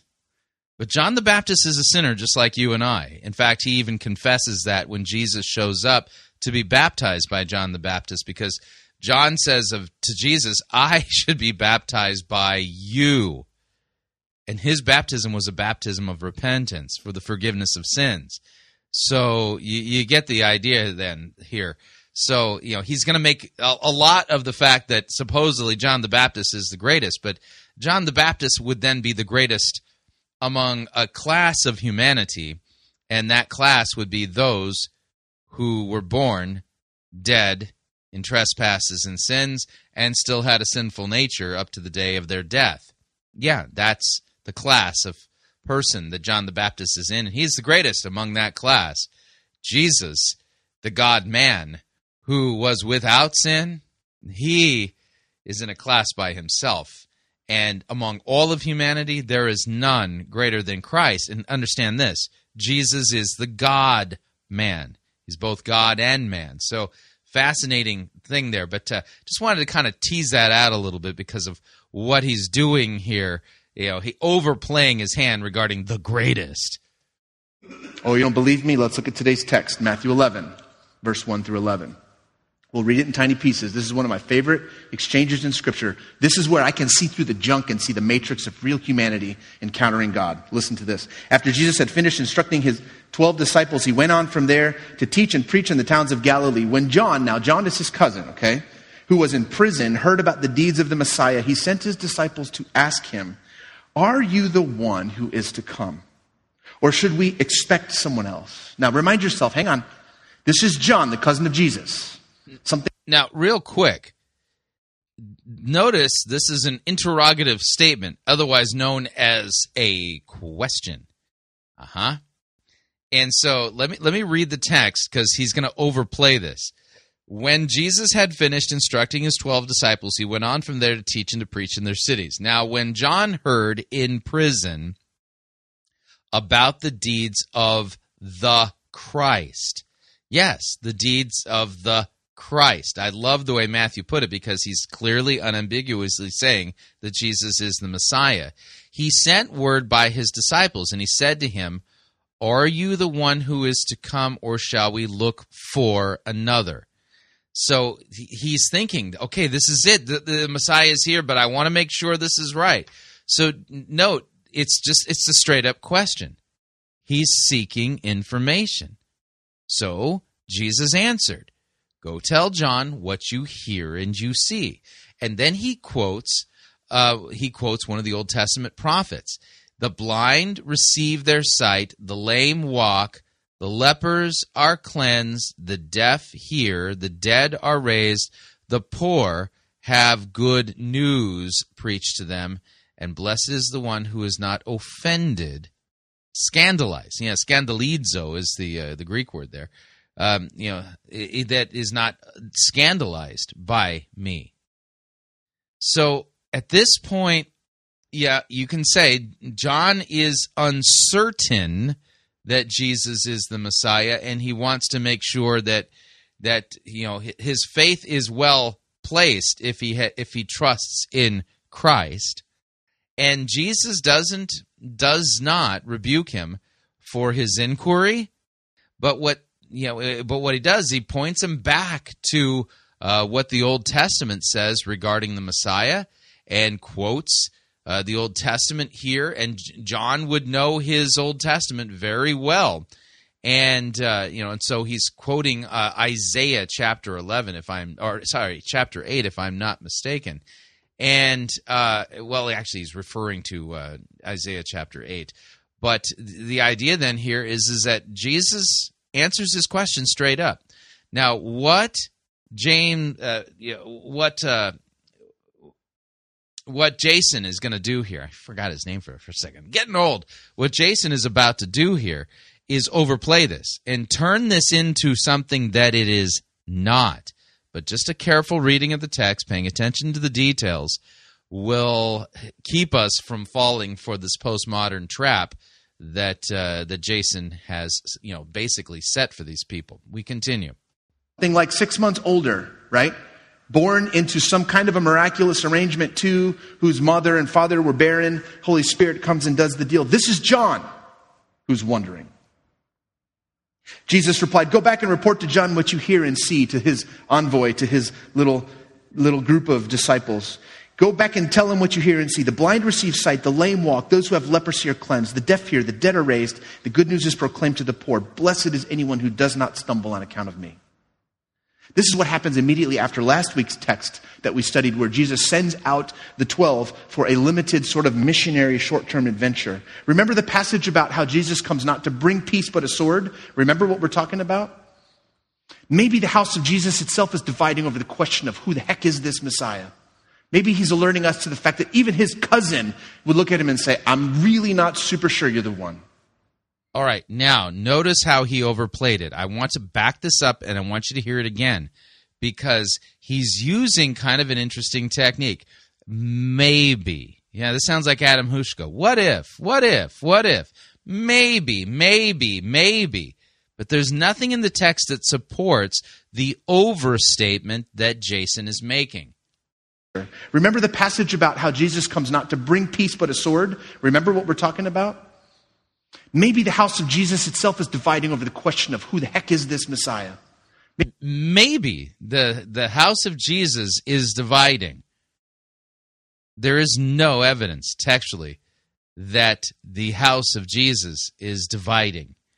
You're inserting things into the biblical text that are not there. That's exactly what he's doing. Maybe he's alerting us to the fact that even his cousin would look at him and say, "I'm really not super sure you're the one."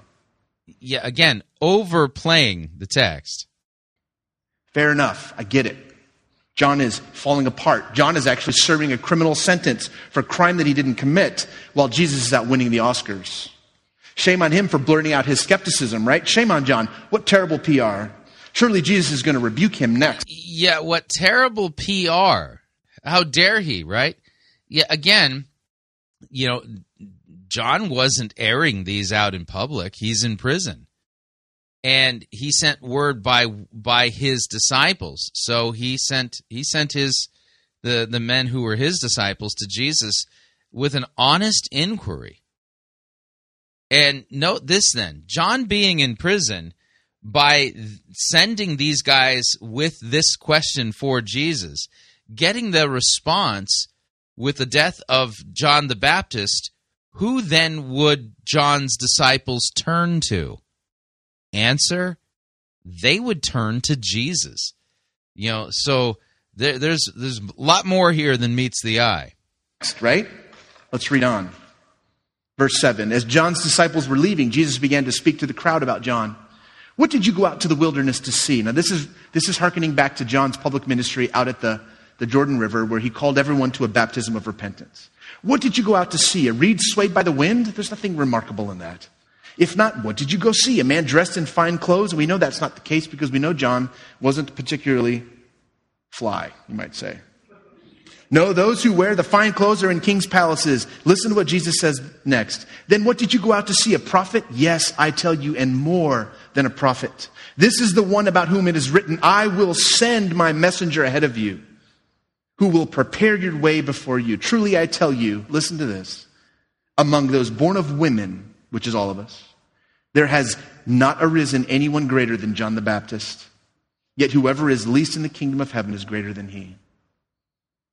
In John's moment of doubt, he voices to his followers that maybe this is not the one, and Jesus, instead of rebuking... Yeah, again, you're overplaying it. He does not voice that maybe Jesus isn't the one. He sends an inquiry to ask straight up if he is the one. And Jesus' answer is yes.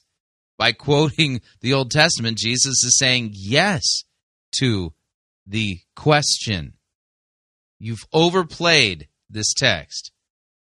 Him and putting him back in his place and saying, you keep that on the alternate channel. Don't do this in public. Jesus says, this is the greatest one that has ever lived. Think about this. Think about why in the world Matthew would record this to begin with. Matthew very likely read the work of Mark, who probably wrote his gospel first, and feeling that... Yeah, a little bit of a note here. I think liberals and postmoderns love the idea that Mark wrote first. But the early church and guys who were literally living at the end of the first century, they all said Matthew wrote first. That's what the church fathers say. The need to add to this and argue for the messiahship of this Jesus sits down and records this of all PR disasters? Why? Yeah, this isn't a PR disaster, and considering the implications, the answer to the question is yes, and basically John is turning his disciples over to Jesus with that answer. Yeah, no joke. Why would Matthew record this? If he's trying to build the audience to believe that Jesus is the one, that he is the Messiah, that he is the answer, why would you elevate this exchange? Why do you think that Matthew wrote what he wrote? We know the Apostle John, when he wrote the Gospel of John, which is eyewitness testimony, he says, these things are written so that you may believe that Jesus is the Christ, the Son of God, and that by believing you might have life in his name. Why do you think that Matthew would have any different reason for writing his gospel than the same reason that John wrote his? Where not even his cousin believes. Doesn't this undermine the narrative? This would never have made the editor's cut if I was in charge. How does this make him seem lordly? How does this make Jesus seem priest-like or prophetish or messianic? How does this accomplish anything? What's kingly about your cousin saying, man, I don't know. I'm not sure you have what it takes. Yeah, John the Baptist did not say, Jesus, I don't think you have what it takes. Again, the text is quite clear. When John heard in prison about the deeds of the Christ, he sent word by his disciples and said to him, are you the one who is to come, or shall we look for another? Straight up inquiry. And Jesus' deeds are the tip-off as to who he is. And John is thinking, this guy, rather than this being doubt, serious. The deeds are matching up. He baptized Jesus. Whoa, yeah. You see what I'm saying here? There's another way to read this text. And the whole doubt line doesn't really hold up under exegetical scrutiny. I understand there's some elements to it, but simply asking a question. Questions can be asked in doubt. Questions can be asked because somebody's faith is waffling. Sometimes questions are asked for the purpose of shoring up and basically emboldening faith. But see, the deeds of Christ were making John think, oh, this guy is the one, but I'm in prison. And yeah, you see what I'm saying here? Yeah, sorry, but Jason's way, way, way overplaying the hand here in favor of super doubt and somehow playing this as some kind of a PR disaster. Nothing in the text says that, and the way he's characterizing the text doesn't actually fit the way it's written. Unless doubt was nothing to be ashamed of. Unless one... Now, I'm going to back this up, and I want you to hear this. Since he's mischaracterizing John's reason for writing, he then concludes, therefore, doubt is something we can embrace, and we shouldn't be afraid of it. There's the demonic setting of the hook. Listen again. How does this accomplish anything? What's kingly about your cousin saying, man, I don't know. I'm not sure you have what it takes. Unless doubt was nothing to be ashamed of. Yeah, wow. So mischaracterizing the text, we can now say that doubt is something that we don't have to be ashamed of. Again, doubt and unbelief are the exact opposites of faith and belief. Yep. So, wow, this is straight up demonic what we're hearing here. And I mean in that in the truest sense that you can think of the word demonic. Unless wonder was part of faith. Unless begging God for a sign was somehow acceptable. Which it is. Or this little passage would never have survived. I spent some time this week thinking about our faith and the trajectory of the people and the stories that we celebrate of our great faith tradition. And I just thought about if we scrubbed it of the doubters, if we scrubbed it of those who demanded signs, if we removed all of those who wondered and wandered and questioned from time to time, what would we have left? Very little, I would say. Think of the Garden of Eden, built into ideal creation. By the way that story is preserved and passed down to us, is the built-in wonder. What happens next? What if we step outside, right? It's in us to wonder and to wander. Consider Moses. After making several excuses why he could never be the one to... Yeah, you'll note that in the Garden of Eden, the doubting of God and, listening to the doubt-inducing narrative of the serpent, that led to the fall of mankind. Yeah, that's just kind of weird how that worked. I'm just saying, but what do I know? Yeah. Wow. To represent Yahweh to the court of Pharaoh, he begs for a mouthpiece. He says, what am I going to tell him? How am I possibly going to tell him that you sent me? Give me proof. Give me evidence. Think of Gideon, remembered in Scripture as a mighty man of valor who twice hiding puts fleeces out to make God prove that it was actually his voice. By the way, Gideon is a great example of a man who wrestled with doubt. That doesn't mean his doubt was something we should embrace. But notice then, this kind of falls into one of the major themes of Scripture, and that is this, is that God does not snuff out a smoldering wick. You go back to that idea of the father whose son is a demoniac. Lord, I believe, help my unbelief. Gideon is just like that. He believes, but oh Lord, help my unbelief. That's the whole story there behind Gideon. So, and you'll note then, the emphasis should not be on somehow the embracing of doubt, but on the kindness of God even in the midst of the weaknesses that we have when our doubts arise, and how God works to assuage us and work us past our doubts. Because in the story of Gideon, each time he has doubts, God gives him a sign, and that sign takes away those doubts, and then Gideon acts in great faith. But that faith is given to him literally as a gift by God removing the doubts from him. Yeah. So, Lord, I believe, help my unbelief is a better way of understanding the story of Gideon. What about Joseph, husband of Mary? How far would this ambitious plan to redeem the whole world actually get if the surrogate earthly father of Jesus didn't even believe this was possible?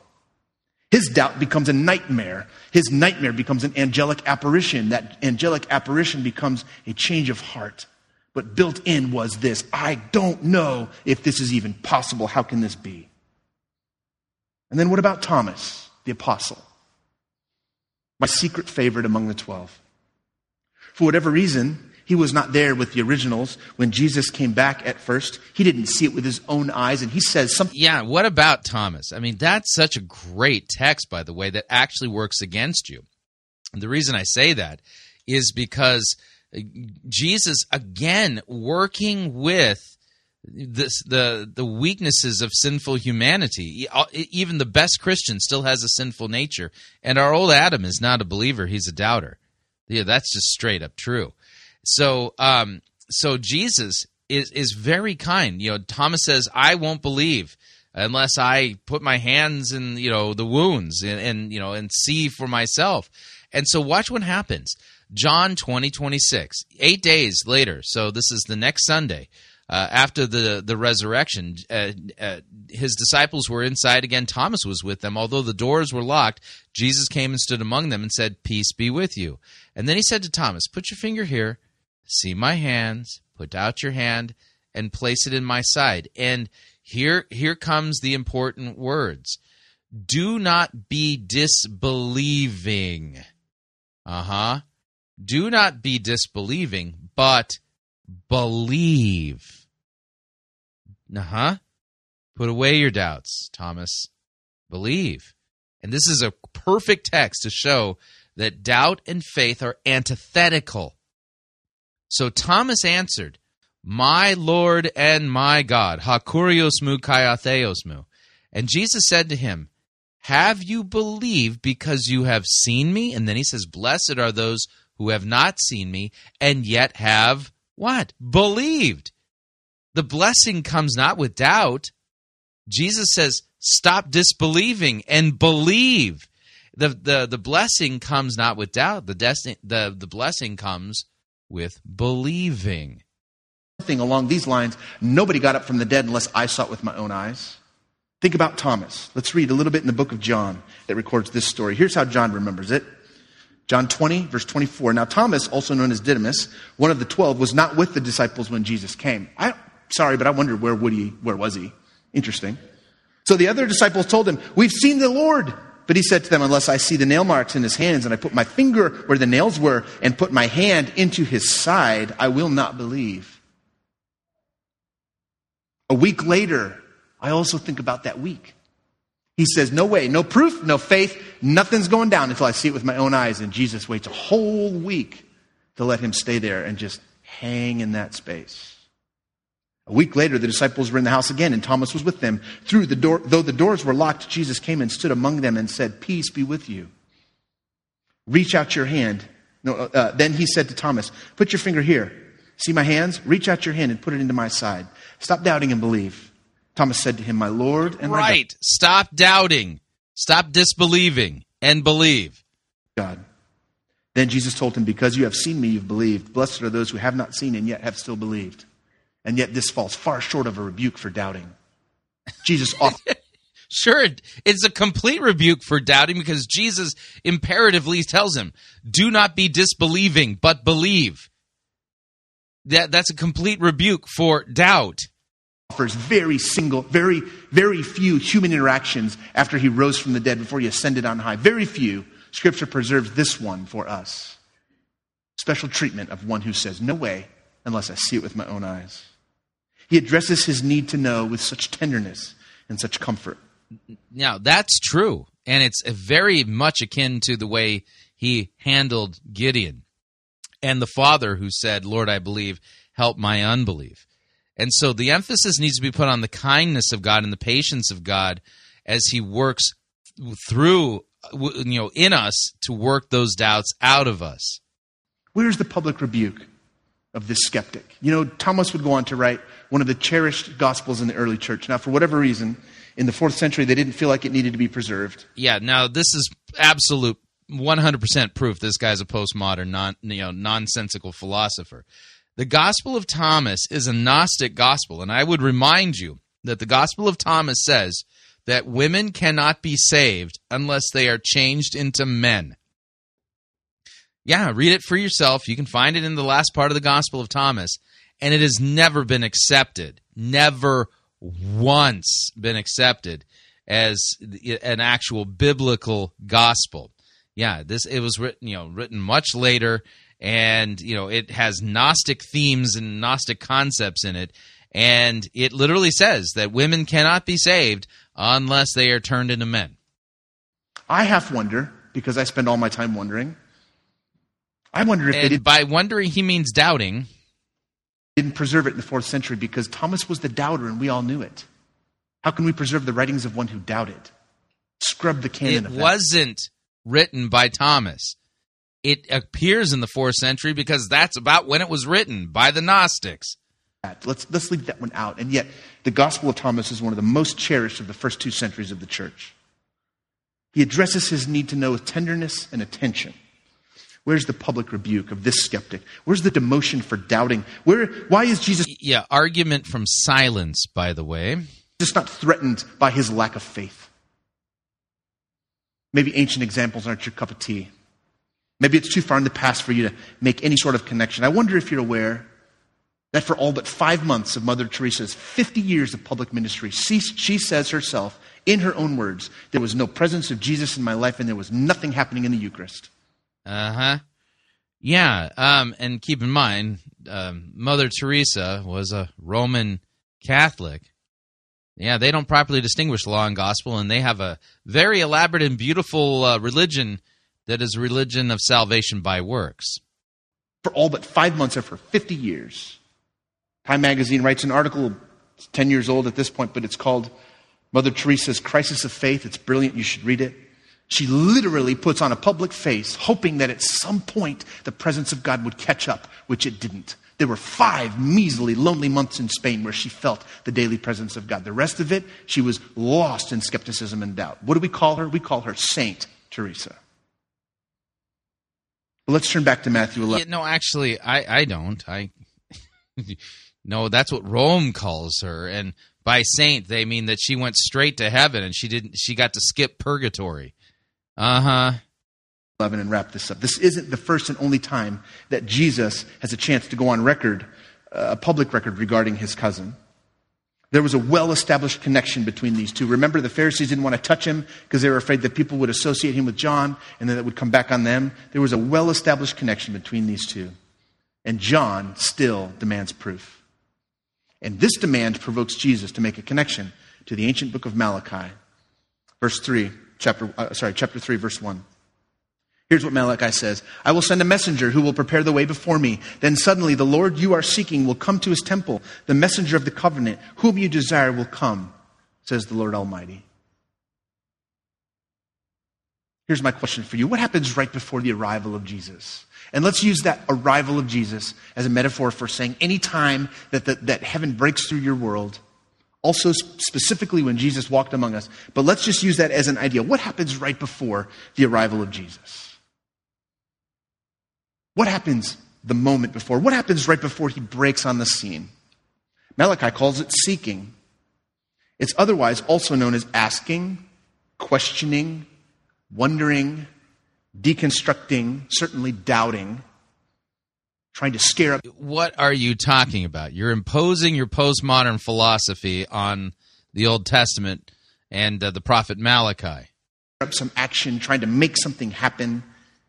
Malachi calls it seeking, but we know it as trying to get our head around it, and then some consequent demanding of evidence. This is what precedes heaven stepping into our world.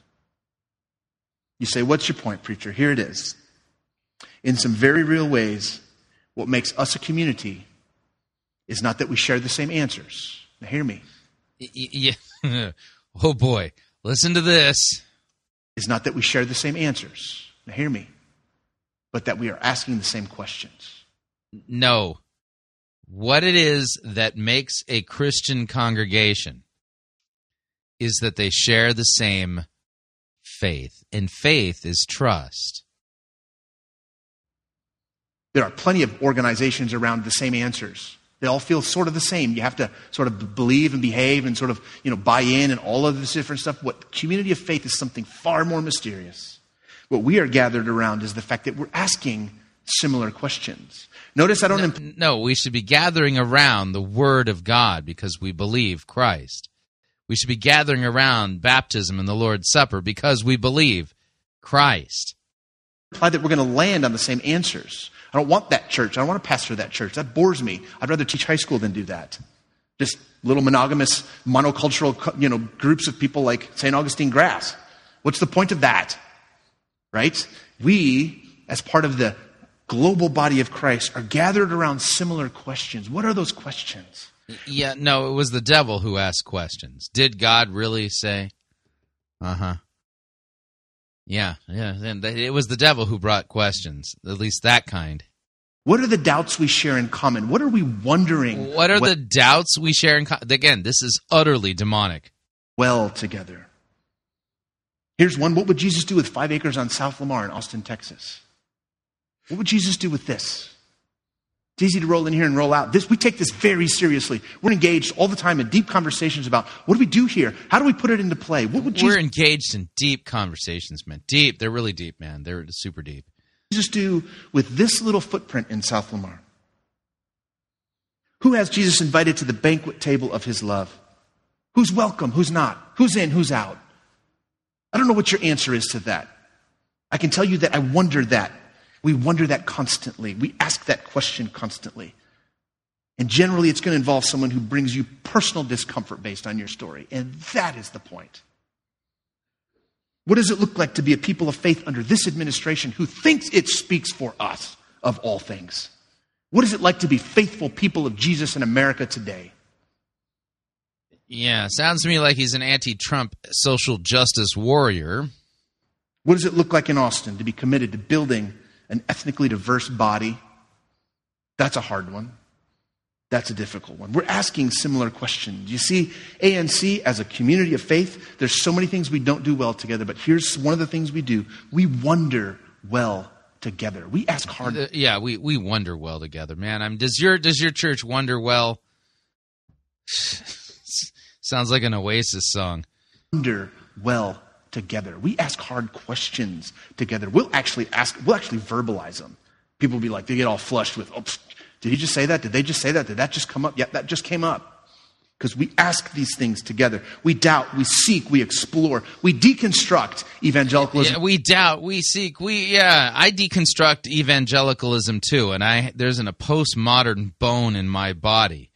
But I deconstruct it with the Word of God so that people will believe what God's Word really says, because there's a lot of people out there teaching stuff about what God's Word says that doesn't, and God's Word doesn't say or mean any of that.